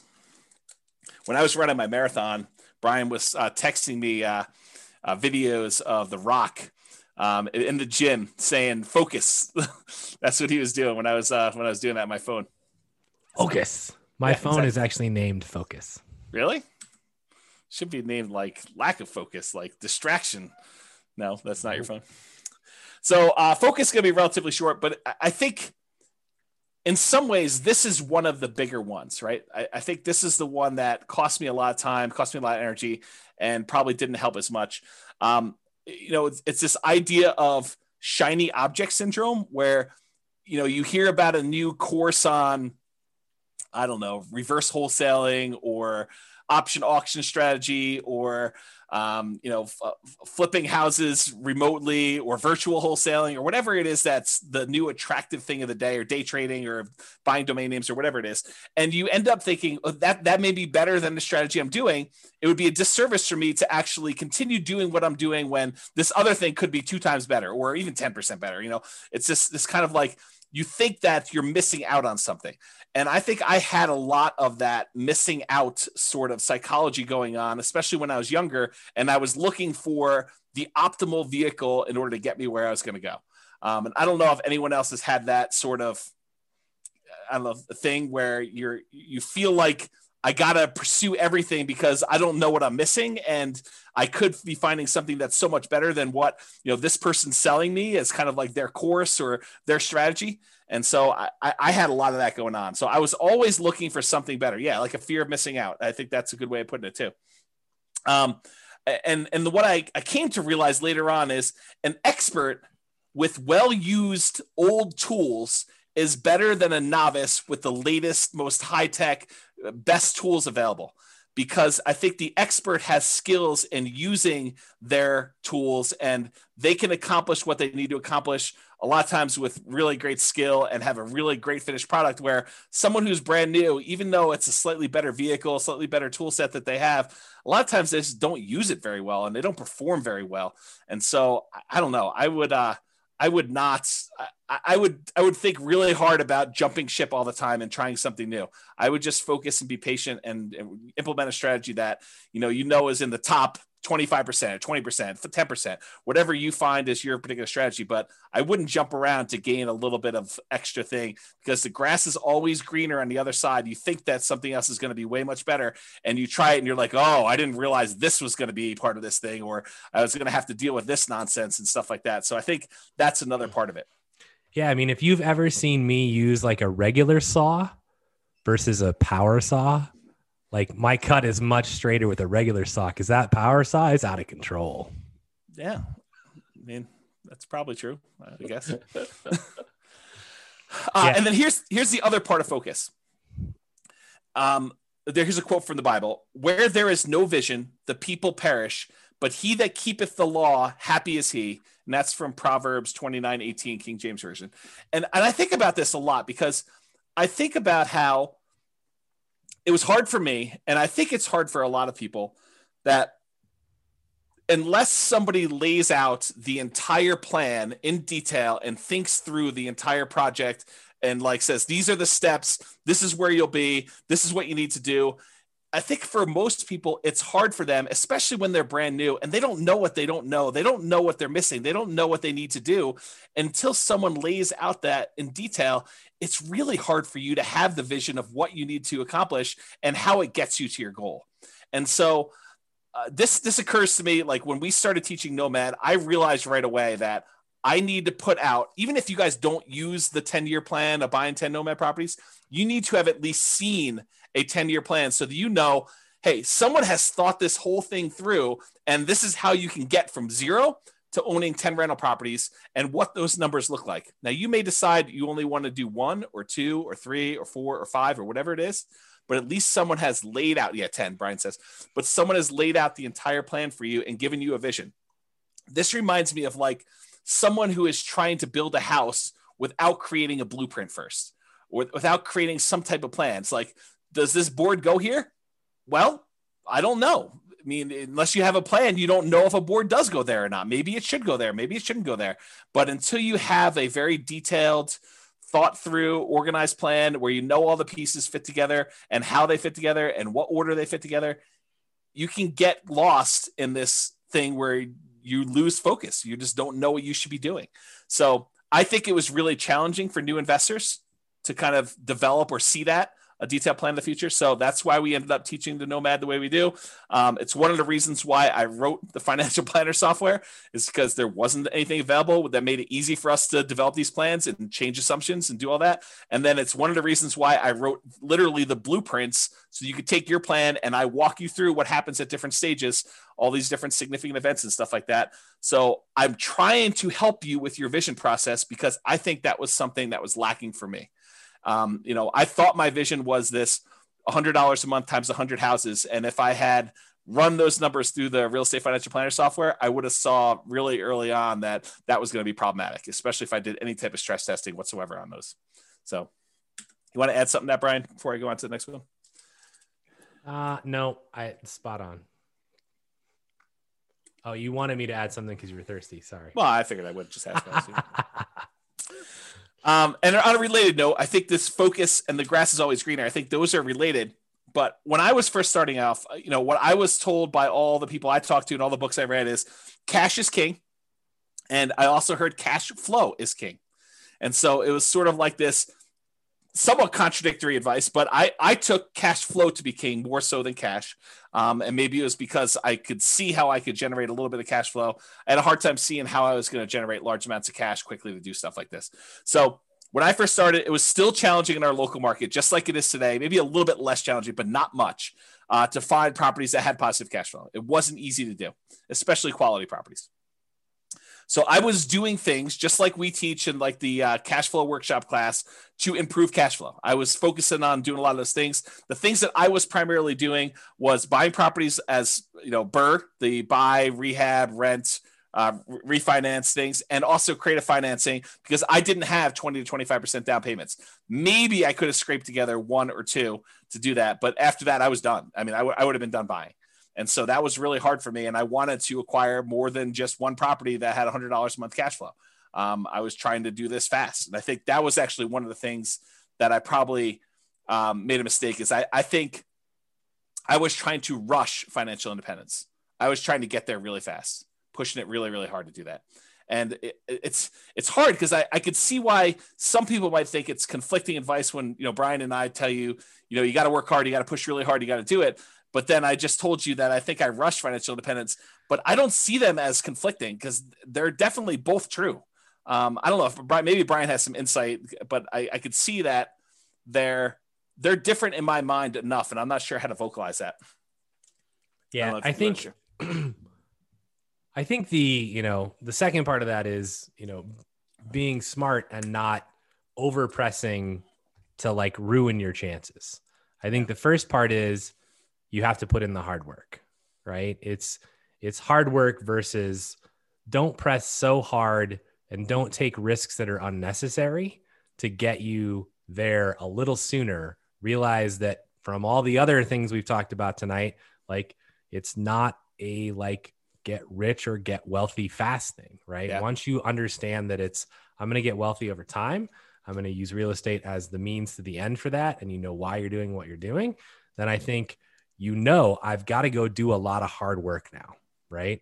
And, as an example to this, right? Someone asks, with the huge seller's market, houses going thousands above asking price, what is the best way to find a property at a fair price for Nomad, right? And James may have a completely different answer, but my answer is hard work. Freaking every property that comes on the market, analyze it. If it looks decent, go see it. Like, that's literally how you do it. It's just effort. It's like you continue to go until you find what you want and you never give up. Like, that's all that, like, that is literally the entire secret to my existence. Like, that is like the secret to all of my success, is that when people tell me it's not going to work, you're not going to make it, I'm like, whatever, see you when I get there. And then I just put the pedal down. Yeah, I'll answer that question slightly differently. And I think in our market right now, in order to do that, I would say you're not trying to buy 12 properties right now. Although the crazy thing is we could see appreciation and rents increasing for the next decade or more. And I would have made a mistake doing this. But I think if you're just trying to acquire one property, you're buying something that has good long-term economics. I think that's what you're trying to focus on, is buying something of quality that you would want to have in your portfolio 30 years from now. And it's possible that that property will have a dip in the short term, but I think over a very long period of time, if you pick a property of quality that is likely to have really good long-term economics, even if you're paying a small premium today, it's going to be cheap in the long run. And I think that's part of how I look at it now. Yeah. Yeah. So Dan says working hard does not equal rushing. Yeah. And Hunter says, that's actually a super interesting point. Thanks for pointing that out. In many ways, that's how I've interpreted hard work. Right. And it's not about how fast you can get there, right? Like, if you were hiring an employee, would you rather have the person that rushed to get their job done, or would you rather have the person that did their job really well, but they both worked equally hard, but one rushed? Which one do you think has more mistakes, and which one do you think is the long-term employee? That's the person you want to be.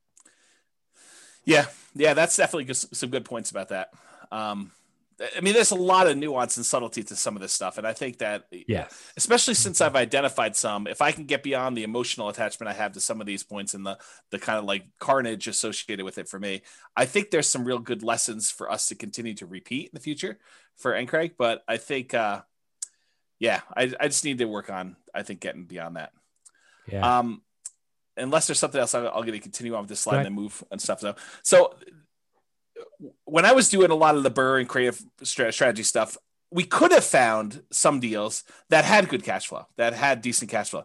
The challenge I had was those were really rare. They were like super infrequent of finding ones that were decent cash flow on that. So the challenge I was suffering with was I knew I needed a certain number of properties, 100 properties for me if I was just going to do $100 a month, and I was, and I was going to try to do 10K a month in passive income, or 200 if it was me and my partner, or I need to do $200 per month and have 100 of these. So for me, I had to get to this big number, and I was thinking to myself, if our pace is 1/10 of what it was, because I'm really selective in the properties that I'm buying with these things, it's going to take me forever to get to 100 properties or 200 properties.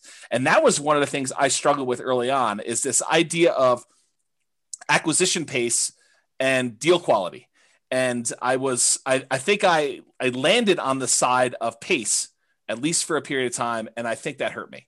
And I think if I had to do it over again, I'm not sure I would do it exactly the same way. I think I would have done more, having done it again a second time. I have done it with quality. I've done it with more quality type stuff than I have than pace and just adding stuff to my portfolio because I could. So that's something to kind of remember. And this is a slide. I won't go into a ton of detail. This was in the cash flow versus appreciation class. And it talks about how markets historically, some of them have had really good appreciation. Some of them have had really good rent appreciation. There are some that have had negative appreciation, but really good rent. And so it's like, this is a breakdown of how many existed for each breakdown of market. And and go watch that class, because I did a much better job of explaining that in that class. And this is probably a topic for more conversations. But what I did also want to point out is just because a market had great appreciation in the past and great rent appreciation in the past does not mean in any way that that is going to continue in the future. I think that you need to understand what is driving some of these things and try to look into the future as best you can, because it's really hard to do, and try to say, do I think that this is going to be a property that over a very long period of time is going to have very positive economic kind of like perspective, or a very good economic benefits of owning for a long time? Short term, it's really hard to predict. Long term, it's really hard to predict. But I think that's part of what you're trying to do, is trying to evaluate, where this will be at some point long in the future. And on that note, do you want to say something, Brian? Speaking of reserves, do you have a tool or chart evaluating the portfolio risk? Yes. So in the Real Estate Financial Planner, there's probably 2 or 3 really good charts for risk evaluation. One of them is debt to net worth. The other one is a new chart. I'm not sure if you even gotten an email on it yet. It's liquidity, or account balances to debt. I think that's the other chart. So it shows you a measure of like how liquid you are in your account balances compared to your debt load. And then another one is the number of months of reserves for your entire portfolio. It adds up all the expenses on all of your properties, including rentals and owner occupants. It adds up all the expenses you have programmed in there for your personal like living expenses. And it tells you how many months you have of reserves for all those things for the entire portfolio. And you can see your kind of like reserve balance over the course of 40 years or 60 years or whatever you're running there. And I think that's another interesting metric. And there's more coming. Okay. Past is not equal to future. So, we talked about this idea about appreciation in the past does not mean appreciation is going to be in the future. Cash flow in the past does not mean it's going to be cash flow in the future. Just because a market has done well doesn't mean it will do well for you in the future. Just because a market has done poorly in the past doesn't mean it won't do well in the future. You need to try to understand the why behind it, which is really difficult to do, especially with unprecedented times. And we're not really sure like what's going to be the major factor in things and how those are all going to play out, but you have to do the best you can. And you may still be wrong. And I think that was a major thing that I had a problem with early on, is I had a fear of being wrong. And I think that still comes up today. I think that's part of the ego thing, right? Like being wrong and a feeling like I should have known. And I think that's definitely an issue I have going forward. But, maybe you're better at that than I am. I think the goal is to buy something with long-term positive prospects. Try to put the odds in your favor. Doesn't mean that you're not going to make mistakes. Doesn't mean that you're not going to fail. But I think trying to put odds in your favor and making reasonable size bets. Don't bet the farm because it's 51% in your favor. I think that's another key part of this. And that's one of the reasons why I like the nomad strategy, is that you can actually keep big reserves and buy a property and get really good returns on the small amount. And if something starts to go against you a year later, you can actually buy in again and take a better bet, because now the odds are even more in your favor because you're buying at a bigger discount or buying a slightly different market or whatever you have to do in order to continue to buy and acquire things correctly. And then market timing is a fool's errand. Trying to say the market's at its top, I'm not going to buy now, or the market's at its bottom, I'm going to buy as much as I can. I think that's really difficult to do. And there's a lot of people that agree with me. I've got a whole bunch of little quotes. I'm going to read you some of them just flying through. I'm not going to comment on all of them, but I do think that it's important for you to realize that I'm not alone in this philosophy that timing the markets is incredibly difficult to do. It's really, really hard, and it's inaccurate, and there's no one that's really been super successful at it. And some of these guys are the richest men in the world. And so it's not just James's crazy little idea. This is people like Warren Buffett and Peter Lynch and Charlie Munger and all these other guys about market timing. So Warren Buffett says, we continue to make more money when snoring than when active. And he's talking about not constantly buying and selling into the market. Bernard Baruch, or whatever his name is, only liars manage to always be out during bad times and in during good times. So it goes to show that. If you don't believe this, like I used to day trade. So if you don't believe this, try and go day trade and just try and get in when it's like bad and out when it's good, and like, good luck. I mean, it's just, no one can do it. Like, you might do it consistently for 6 months, but can you do it consistently for 20 years? Yeah. The answer is probably not. Here's Peter Lynch. far more money has been lost by investors preparing for corrections or trying to anticipate corrections than has been lost in corrections themselves. That's Peter Lynch. Benjamin Graham, who's Warren Buffett's mentor, says, in the financial markets, hindsight is forever 2020, but foresight is legally blind. And thus, for most investors, market timing is a practical and emotional impossibility. Yeah. Another Peter Lynch things, I can't recall ever once having seen the name of a market timer on Forbes' annual list of the richest people in the world. If it were truly possible to predict corrections, you'd think somebody would have made billions by doing it. Good point. Daniel Kahneman says the average investor's return is significantly lower than market indices due primarily to market timing, them trying to time the market. And we've discussed that before in class. I've shown stats on like, hey, people tend to get out too early and they don't hold, and then they try to buy back in and it's already higher and they end up losing the entire game. Totally agree. John Bogle, the inventor of index funds, basically says the idea that a bell rings to signal when investors should get into or out of the stock market is simply not credible. After nearly 50 years in this business, I do not know of anybody who has done it successfully and consistently. I don't even know anybody who knows anybody who has done it successfully and consistently. Yet market timing appears to be increasingly embraced by mutual fund investors and the professional managers of fund portfolios alike. And I think that applies to the real estate market as well. Here's another Warren Buffett quote. We've long felt that the only value of stock forecasting is to make fortune tellers look good. Even now, Charlie and I continue to believe that short-term market forecasts are poison and should be kept locked up in a safe place away from children and also from grown-ups who behave in the market like children. And part of that comes back to like the shiny object syndrome, right? Yes. You're like, oh, I'm doing this. Oh, that looks really good over there. I could make more money. And then you switch. And then guess what? You're getting in and out at the wrong times because you're just switching. Right?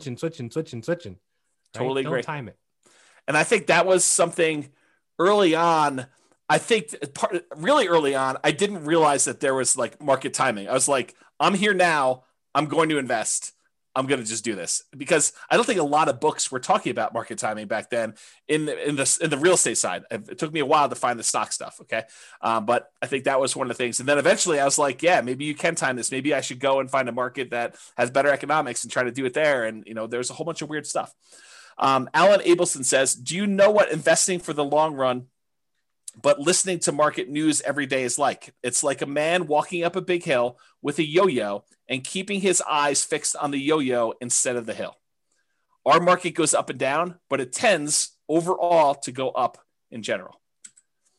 Henry Earl Singleton says, I don't believe all this nonsense about market timing. Just buy good value, and when the market is ready, that value will be recognized. I think that's the concept we're looking for here, is buying something of quality. Jonathan Clemens says, what to do when the market goes down? Read the opinions of the investment gurus who are quoted in the Wall Street Journal. And as you read, laugh. We all know that the pundits can't predict short-term market movements, yet there they are, desperately trying to sound intelligent when they really haven't got a clue. And I'll comment on luck. And I didn't want to disagree with you up front, Brian, when you said that. You said something about luck, and I had a slightly different interpretation of luck, but I wanted to just point out like how I look at it on this slide. The role of luck and good fortune has been significant. I think, if I could look back in time, if I was shifted a certain number of years, I think my strategy might have actually been successful. But I don't want to reflect on that and kind of, I don't know, like if I hadn't been acquiring up before a major market correction, I think it would have been slightly different. And so part of that is luck, right? Because you don't know that's coming. So I should have been more prepared and like looking back and saying, okay, what could I have done differently? Even if I had picked a bad time in the marketplace, I should have been more prepared personally, mentally, financially, definitely emotionally, for an inevitable bad luck and bad fortune, kind of like a stoicism sort of philosophy of, this is going to happen, guys. I mean, market corrections they're going to happen. Portfolio values are going to go down. Rents are going to go down. You're going to have unrealistically high expenses on a property or 2 or 5 or 10.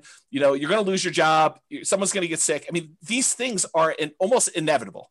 And if you don't have them happen to you, I do think that's partly luck. I think that it just, you were one of the few that didn't have a major health event or a major loss of a job or a market correction during the time when you had that in your portfolio.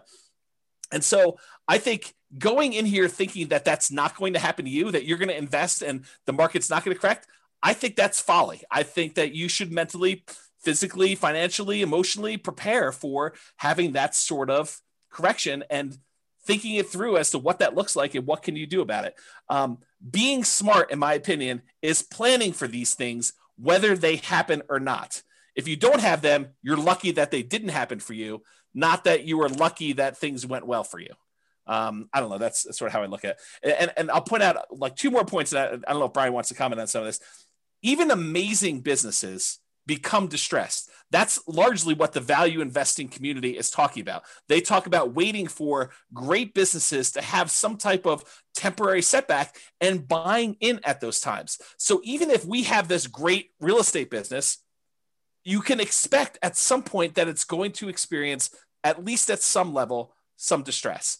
Now, I think part of it is preparing yourself for that distress and realizing that this is not a knee-jerk time for you to get out of the market. And I'm talking to myself, by the way. This is not a knee-jerk time for you to get out of the market and, you know, for you to not be prepared to kind of weather the storm. I think that that's the time for you in some ways to double down and buy in, or at least kind of like prepare yourself for that period of time that you have to do that. So we are off. The final thing I'll say about this, and I'll let Brian kind of comment. We're often making decisions with incomplete information and subjective, very personal biases. So we believe certain things about what's going to happen, how it's going to happen, and stuff like that. I think they're very subjective. I think they're very personal to us, and they could be based on historical experience. They could be based on you not knowing. I mean, they could be based on just, you know, things you've heard, how you were raised, all that other stuff. But we're never going to have a complete 100% view of everything that's going to happen, everything that has happened, everything that could have an impact. And so just you have to get good at making decisions in partial darkness. I don't know, Brian, do you want to comment on some of that? Yeah, I don't know what your disagreement with my definition of luck was. I think you just said something like, you know, you weren't lucky or something like that. And I think that everybody has some aspect of luck, right? Maybe it was when we have to go rewind it if we're going to do that. But it was something about how, like, you know, you just happened to be investing during a time when everything has gone really, really well so far for you. And I think you're planning for a rainy day. But if you had started at a different time, it might not look exactly the same. Maybe that's what it was. I don't think it would look exactly the same. I think I was in a position where, had I even started in 2007, which, you know, Dan even makes a comment, right? In here, the advantage of real estate as compared to stock is that you're dealing with a real tangible asset. A big chunk of my portfolio was bought just before the 2007 burst. It never affected us because rents were coming in and we weren't selling the properties, right? So they had enough, I assume, in reserves to cover whatever was happening. And you know, obviously in depth about my situation, but my guess is that if I had bought a bunch of properties in 2007, I would still be okay, right? But I think there are definitely events. And I think this is the hard part about life, right? So in poker, you could be holding kings and I could be holding aces, and we could literally turn our cards up. I would shove my entire, you know, pot in, my entire bankroll in every single time against you. Because I would win. I would win every single time. Right. And I'm an 81% favorite, roughly. It's 80 point something, but I'm an 81% favorite. And what poker players and what investors and what I think people in real life don't realize is that odds are odds based on an infinite amount of time. And so literally for my entire lifespan, it is possible that James just every single time his kings beat my aces. And this happened at the poker table as well. But like, it's you literally see this. And so this is what makes investing or poker playing or anything really difficult, because if I go to the poker room for a year in a row and every time I make the right decision, I get not rewarded and James wins all the money. Yeah. And I'm like, I'm making the right decision. And it turns out I could be the best poker player in the world, which I am not by a long shot. Right. But I could be, but I would never actually realize it or have any physical evidence to show me this. Yep. And so I may be the best real estate investor in the world and I invest at perhaps the wrong time. And then I get totally hosed by the market or some exterior factor. And then I just quit. And I never actually become to realize. And the problem is, even in my lifetime, I may not realize it because it's based on an infinite amount of time. Right. And this is what becomes a real just mess with your mind in poker, because you're like, then you start going, am I making the right decisions? If I'm making the right decisions, why am I not winning? And then you start changing what were great decisions into subpar decisions. And now you're making subpar decisions and you continue to lose and you make even worse decisions. And it's this downward spiral. And this breaks more poker players and more investors than you care to imagine. Yeah. So even in real estate, like looking back at what happened in the past, you don't know what was the right decision a lot of times. And you don't know what were the things that led to your demise. And so you can look back and think to yourself, okay, I thought this was correct. Should I repeat this in the future? Should I do this again? Or is that the wrong thing to be doing? And that's what caused me to fail last time. And it's really hard because you could have done the right thing and that still could have been the cause of your demise. And so that's what's really hard. Yeah. And A. Lester Buck III just posted about ergodicity. Yeah. Which I know is, near and dear. And I still have that in my inbox to watch that video from like a year ago. I'll get to it. But the actual path can wipe you out, even if you're making the good bet. That's right. This is where, if you read any of, Malcolm Gladwell's books, it's like, who are the great hockey players? It's the people that got lucky and were born in a certain freaking month. Right. I mean, it's part of that is luck. Why is Bill Gates where he is? It's because he was born at a certain period of time, had a certain opportunity, was at a certain location that had a computer in their school, and that was everything. Right? I mean, there's other things that go into it, but without that, it probably doesn't happen, even if he had everything else. Right. And I mean, and so to back that up, there's also a literal shit ton of hard work, right? Yes. It's not just he happened to be in the right place at the right time, because there were lots of people that were in that exact same age, exact same location, and didn't do what he did. That's true. What made him different?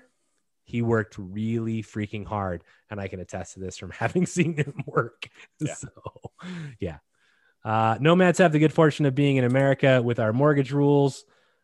Jason says, suck out for the win. Yes, James definitely has a good luck in the poker realm. So, would you recommend for someone just getting started, is it worth putting the first couple of properties in an LLC or just use an umbrella policy? So all the LLC and asset protection classes are posted. So go watch those. That is a 15-hour answer. Yeah, there's literally 7 hours of stuff on there. Just two classes from Brian and one class from me. Yeah. And the short answer is maybe.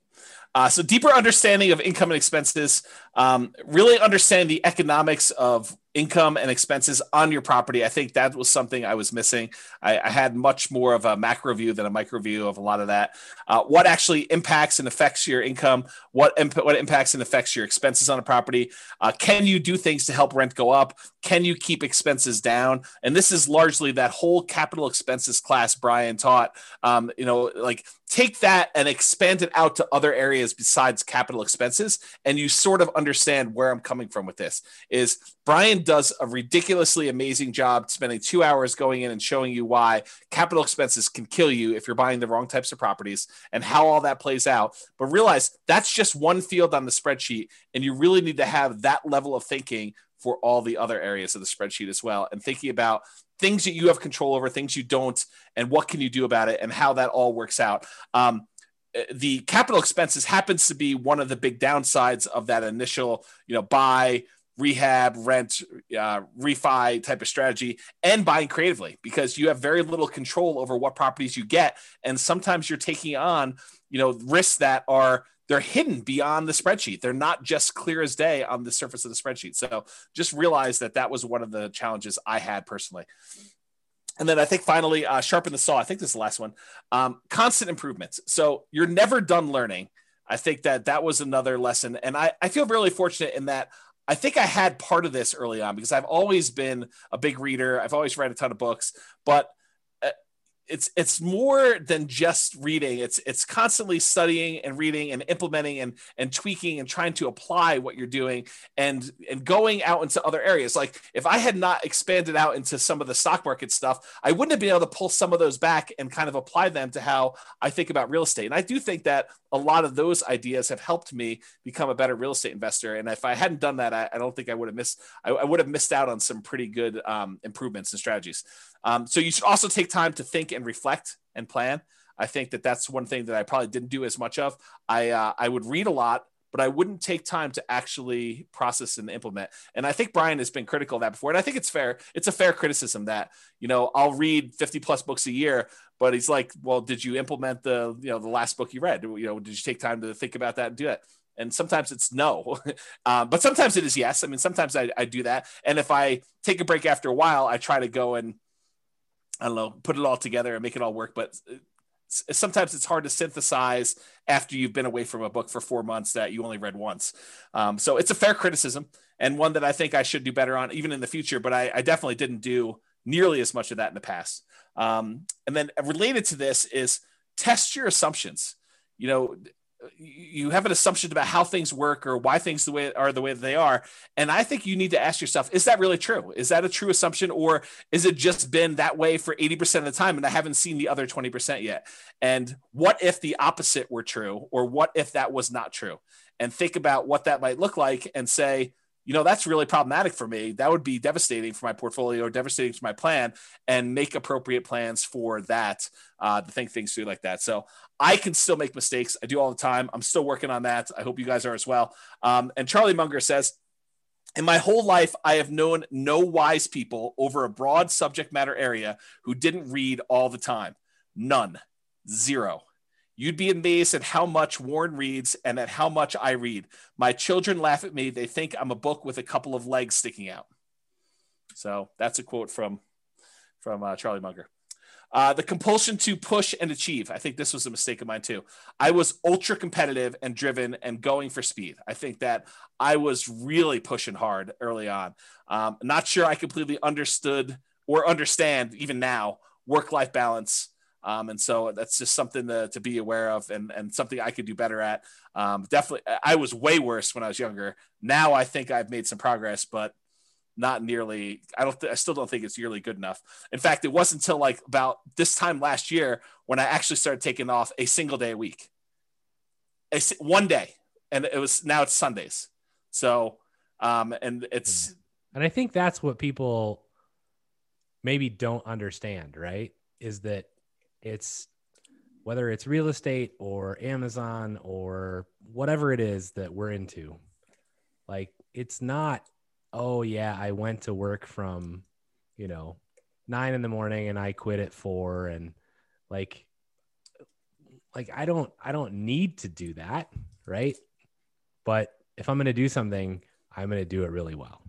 And I'm very selective about the things I choose to do, but when I select one, I'm going to kill it. And I think that's the, it's on my goals to start, trying to take at least one day off a week as well.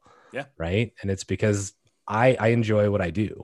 Right. It's not like I feel forced to do it most of the time. There are definitely some of those days, but you want to do it. So yeah. Jason's next book, How to Half-Ass Your Way to Wealth. Yeah. It's called Nomad. Nomad while playing Hearthstone, Jason. That's what that's called. Yeah. Yeah. So over the past few years, I've been taking more me time, and even more so lately. We were in the hot tub at the beginning of the year, and I was telling Brian and Royce, I was like, for me, if it's not hell yes, it's no. And I'm being much more selective about who I decide to work with. I'm being much more selective about projects I take on.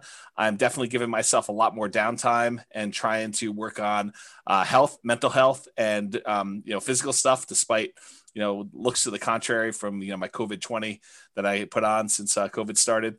But I think those are things that I did not know early on that I'm definitely making some better improvements with.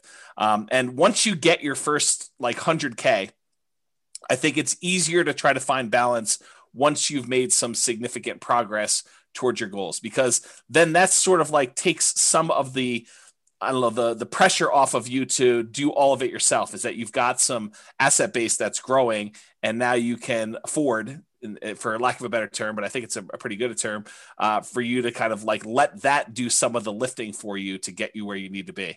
But it's hard to justify doing that when you're not at 100K, and probably even more than that, honestly. If it was me, you may have different goals on that, but I think you get to a point where that starts being enough, and now you're sort of like, okay, I can definitely not coast, but do less than going crazy 7 days a week, 24 hours a day, doing that. And I'm trying more not be stupid now than to be smart. And I know that sounds like a weird thing, but I'm just trying to avoid making major mistakes. And if I had to do it over again, I bet you I would take that approach a little bit more, rather than trying to be the smartest guy in the room, or associate with the smartest people in the room and try to make really smart decisions. I might try to just not make mistakes and avoid losing, and sort of put myself in a position to let myself win rather than forcing a win. I don't know if that's a good way to think about it. So that's kind of where I am with that. Yeah, I mean, that analogy plays really well to EV and to poker. Like, if you sit down at a poker table and you're trying to like beat someone else, yeah, you're doomed to lose your money. Yeah. And I think early on, I was more of a I'll beat you sort of personality. Like I cannot overstate how competitive I was as a younger guy. Like, imagine someone just ridiculously competitive. And I'll just doesn't take a lot of does take a lot of thinking for me. Yeah, for you, I agree with it, and I think I see a lot of myself in the competitiveness with you. But like, this is how competitive I was. My brother skipped a grade in like first grade, and because my brother was having some challenges, just socially more fitting in than anything else in elementary school. By the time I was ready to go into first grade, they wanted to skip me a grade in elementary school too. My parents said no. So my brother held this over me for 10 years. Every time we'd get report cards and we'd compare them and say, I got, 6 A's and, an A minus, and you got, whatever it was. He'd be like, yeah, but I skipped a grade. So this is like every day, homework, all sorts of stuff. So I actually pushed really hard to skip grades in high school. That's how competitive I was. I pushed to try to skip grades in high school so that I could actually catch up with my brother. That's like how ridiculously competitive I was. So kind of give you an idea of what that looked like. And not that I'm encouraging that, because I've totally gone the other direction where I'm just trying to so Brian, you own chess. I'm not even going to play you because I don't even want to start the competition with playing chess. So I concede. It's all you. You own the chess space. So that's sort of what it is. So, yeah. All right. So the last slide is final thought. And this literally is the last slide. Everyone wants to know if you skipped a grade. I did. Multiple. Yes. I started college at 15. So that's how I did it. But yes, like really crazy, ultra competitive to do that. All right. So final thoughts. One thing that came up while I was preparing for class, what things did I happen to get right in the beginning that I still feel are true today? That's sort of like the opposite of what do I wish I knew when I started. It was sort of like, well, what things still are true today that were true back then? That could probably be a whole different class. I didn't write that down, but I thought that was an interesting kind of like side note that occurred to me while I was doing this. All right. Only 11 minutes over. So far. Any final questions? So I got lots of comments. Oh, okay. So I think, on the reading thing, it's very interesting, right? Because James acquires lots of knowledge and breadth of knowledge and reads a ton of books. And I read books almost out of necessity. So tried to make him spit his juice out. But I will say that, one easy way to avoid reading as much as James is have a best friend that reads as much as James does, and then sit in a hot tub with him and tell him your problems. And then he can tell you all the books you should read. And then you tell him, well, what's the point of that book? And he tells you the 5-minute synopsis, and now I don't have to read shit. Right. It's amazing. I mean, you speak the truth, because I think you're 100% correct. If you've got someone else who's reading, 50 to 100 books a year, and they have decent retention, and they're relatively good at, oh, I recognize that particular issue you're having. Let me tell you about 4 different resources for that, and here's what they say about them. I don't know. That's super helpful, I think. I wish someone was like that for me. I mean, I wish I had someone that could read 50 to 100 books. I would have to read like 500 books a year. Right. Yeah. Because I would first have to read every book you've ever read, and then I would have to read 500 more a year in order to have a breadth wide enough to like be useful. Yeah. So that's crazy. But yeah, I mean, you know, and I think really, I mean, I say that somewhat in jest, but I mean, James is an amazing resource, like not just for real estate stuff, but I mean, he's just an amazing best friend and amazing resource in general. But I think my overall point in that is you need to surround yourself with people like that.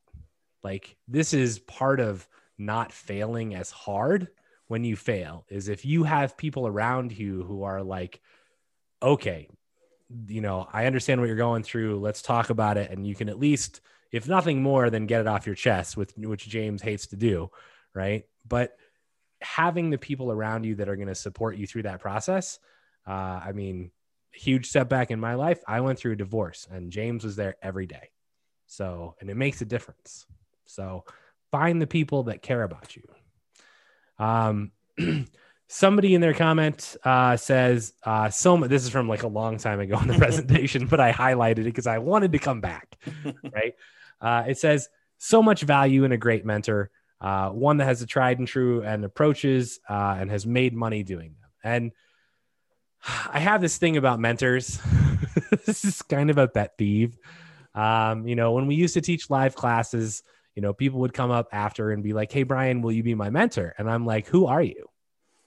And it's like, so I think there are great advantages to having an amazing mentor, but if you as their mentee are not delivering value back to them, then you need to reevaluate your relationship.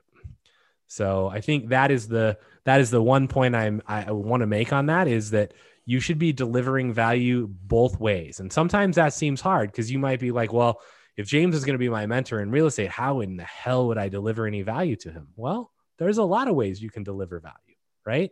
I mean, James is amazing at lots of things, but James needs advice on other stuff too. So, you know, James needs to share stuff, you know, every once in a while, you know, in a hot tub once a year or something. I don't know. But, you know, I think I look back to when I met James and I sought James out because I had basically heard that, you know, James is the person I needed to talk to. And, you know, he talks really fast. And I was like, great, because I listen really fast. So let's go. And so I met him and we ended up sitting down and talking for a while. But, you know, some of the first conversations we had, like I went to him to find out what to do for real estate investing, but he very quickly learned that he could turn to me to bounce his business ideas off of. Right. Sure. And so we would go on hikes and spend 3 hours talking about what his business strategy was. And that wasn't an expected thing, right? Honestly, I was just looking for like, okay, who's the best freaking resource for me right now because I want to do this, right? And it turns out, well, for me to actually get what I needed, I had to deliver value back. So make sure that you're doing your mentors, you know, well in delivering value, and it could come in many different ways. So let's see. It's time to start reading comments. Skipping grades, we covered that. Thank you for your honesty and for sharing. Really appreciate you. You guys could offer an ultra premium class, James in the hot tub sharing thoughts. We are going to do a hot tub class at some point. Oh man. Blink. I'm not sure if that's a reference to Malcolm Gladwell's Blink book, which is on my bookshelf right there. That's a good book. Don't forget to rent Ferraris and bikini models for your YouTube shoots. I wonder who made that comment. I can only guess. Yeah. So Hunter says, I've watched a lot of NCREG classes, and I really feel like this was one of the best ones I've seen. Investing in real estate or anything has been deeply psychological and almost spiritual even. So it's cool to hear you both touch on something different than the spreadsheets, numbers, and ROIs. The emotional game is super important, which I couldn't agree more. Thank you both a ton for sharing some of your backstories. Good stuff, fellas. Don't look back. Boston. Brian has a great point about the mentees. Amazing class from Nick. Thank you, James. Thanks, Brian. This is definitely one of the best classes I've seen from you, which I said at the beginning probably is going to be that way. I put a couple suggestions on the website from Dan. It still works. Thanks, Dan. Thank you guys. One of my favorite classes for sure. Thanks both as always. And so that's the end of the comments. And like, I share, I obviously I went through divorce, and that was, I think, pretty rough, cause you just don't know what the future holds. And, I think that's a tough thing, but I think one of the other things that was really impactful, and I look at as just, I don't know if it's being greedy or being stupid, or just, you look at things in one way, and it's almost like a culmination of a lot of the things that James talked about. Like, I worked at Microsoft, we had stock options. And at one point, like, I looked at it and I went, I even told my close family this. I was like, alls I need is one more stock split and it goes back up to 120. And like, I've got $2.5 million and things are like, I can retire. Right. And it was like, and then it was like about at 120. And then it plummeted to 30, right? And you watch what you thought in 2 years would be $2.5 million turn into dust. And I can tell you that was horrific. And like, you're like, okay, well, how do I deal with this? And it's like one of the things I lost a lot of sleep, much like James did, because for me, that was like, I had pushed really hard, right? And it was like, all of that reward was suddenly gone. And so how do you deal with that? I mean, it's very difficult to come to terms with. It's very like hard to understand, like, okay, is that 10 years or 20 years for me to get back to where I was? Will it ever happen? Like, you have no idea. And in some form, you lose your self-confidence. Yep. You continue obviously to work, but you're like, man, like, what an idiot. I should have, like, when it hit $1 million, I should have just sold it. Like, what was I thinking? I was 25. Like, what could I have done and invested $1 million in at 25? Like, WTF. Right. So, and Jason says, hey, is that why you don't invest in stocks now? And the answer is no. I think my answer for that is, like, I have zero control over the stock market. And I've done long-term investing and very, very, very short-term investing, like down to the hours, and had the SEC like call me on the phone and be like, you owe us money. Like, you can't do what you're doing. And I'm like, call me in 3 days, click. So, I think, that part of it is I can control a lot more of the real estate that I invest in a much more detailed way. And it's, for me, it became put all my eggs in one basket that I deeply understand and watch that basket very closely. Yeah. And it's not like I don't have other sources of income, right? I mean, we obviously have an Amazon e-commerce business that does really well, but it's, over time I develop multiple sources of income. So, and I think that's prudent for every single one of you. Every time you buy a house, it's another stream of income. So, continue to do that. So, Carlos says, thank you so much. Best class ever. Thanks a lot for sharing your experience. Jason says, makes sense. Thank you. And then great advice as always. Thank you so much. So I don't know that I have anything else except get out there and buy some houses and work your ass off and get wealthy slowly. Yeah. All right. I feel a lot better now. I mean, now that it's done, although I still feel sensitive, like it's out in the world, but hopefully it helps some people. So I appreciate you guys being on here and allow me to do that. So thank you. I think it helps a lot of people. I think this is like the better version of the Halloween class that we've taught, where it's like, what could possibly go wrong with your investments? Your house could burn down. People could cook meth in your property. Yeah, I think that's like the reason I don't like that class. It's like a bitch session for everybody's like complaining. And that's like the person who comes there for the first time, who's got like the littlest bit of hesitation over like, toilets and tenants calling them. They hear these horror stories and it's like, well, I'm never invested in real estate. I mean, you saw me, I like failed. I came back. I mean, it's possible I could fail again. I don't think so, but I think that's the better version of, it's not tenants calling you at 3:00 in the morning, especially if you have property manager. So, yep. I don't know. Yeah. Okay. We got love for you guys. Thank you, James. Thank you, Brian. Excellent class. You guys are all very welcome. So I hope I at least helped somebody. And I don't know. I feel a lot better now than I did at the beginning. Stay hard. Oh, that's good. It's David Goggins. It's go read the book. Thank you again, James and Brian. I appreciate you guys sharing both your hardships and your successes. You bet. You're more than welcome. So, all right, awesome, guys. Well, I'm gonna go grab myself an ice cream. Feel a little better about myself. So, listen to Boston. Yep. Yeah, that's what Mitch says.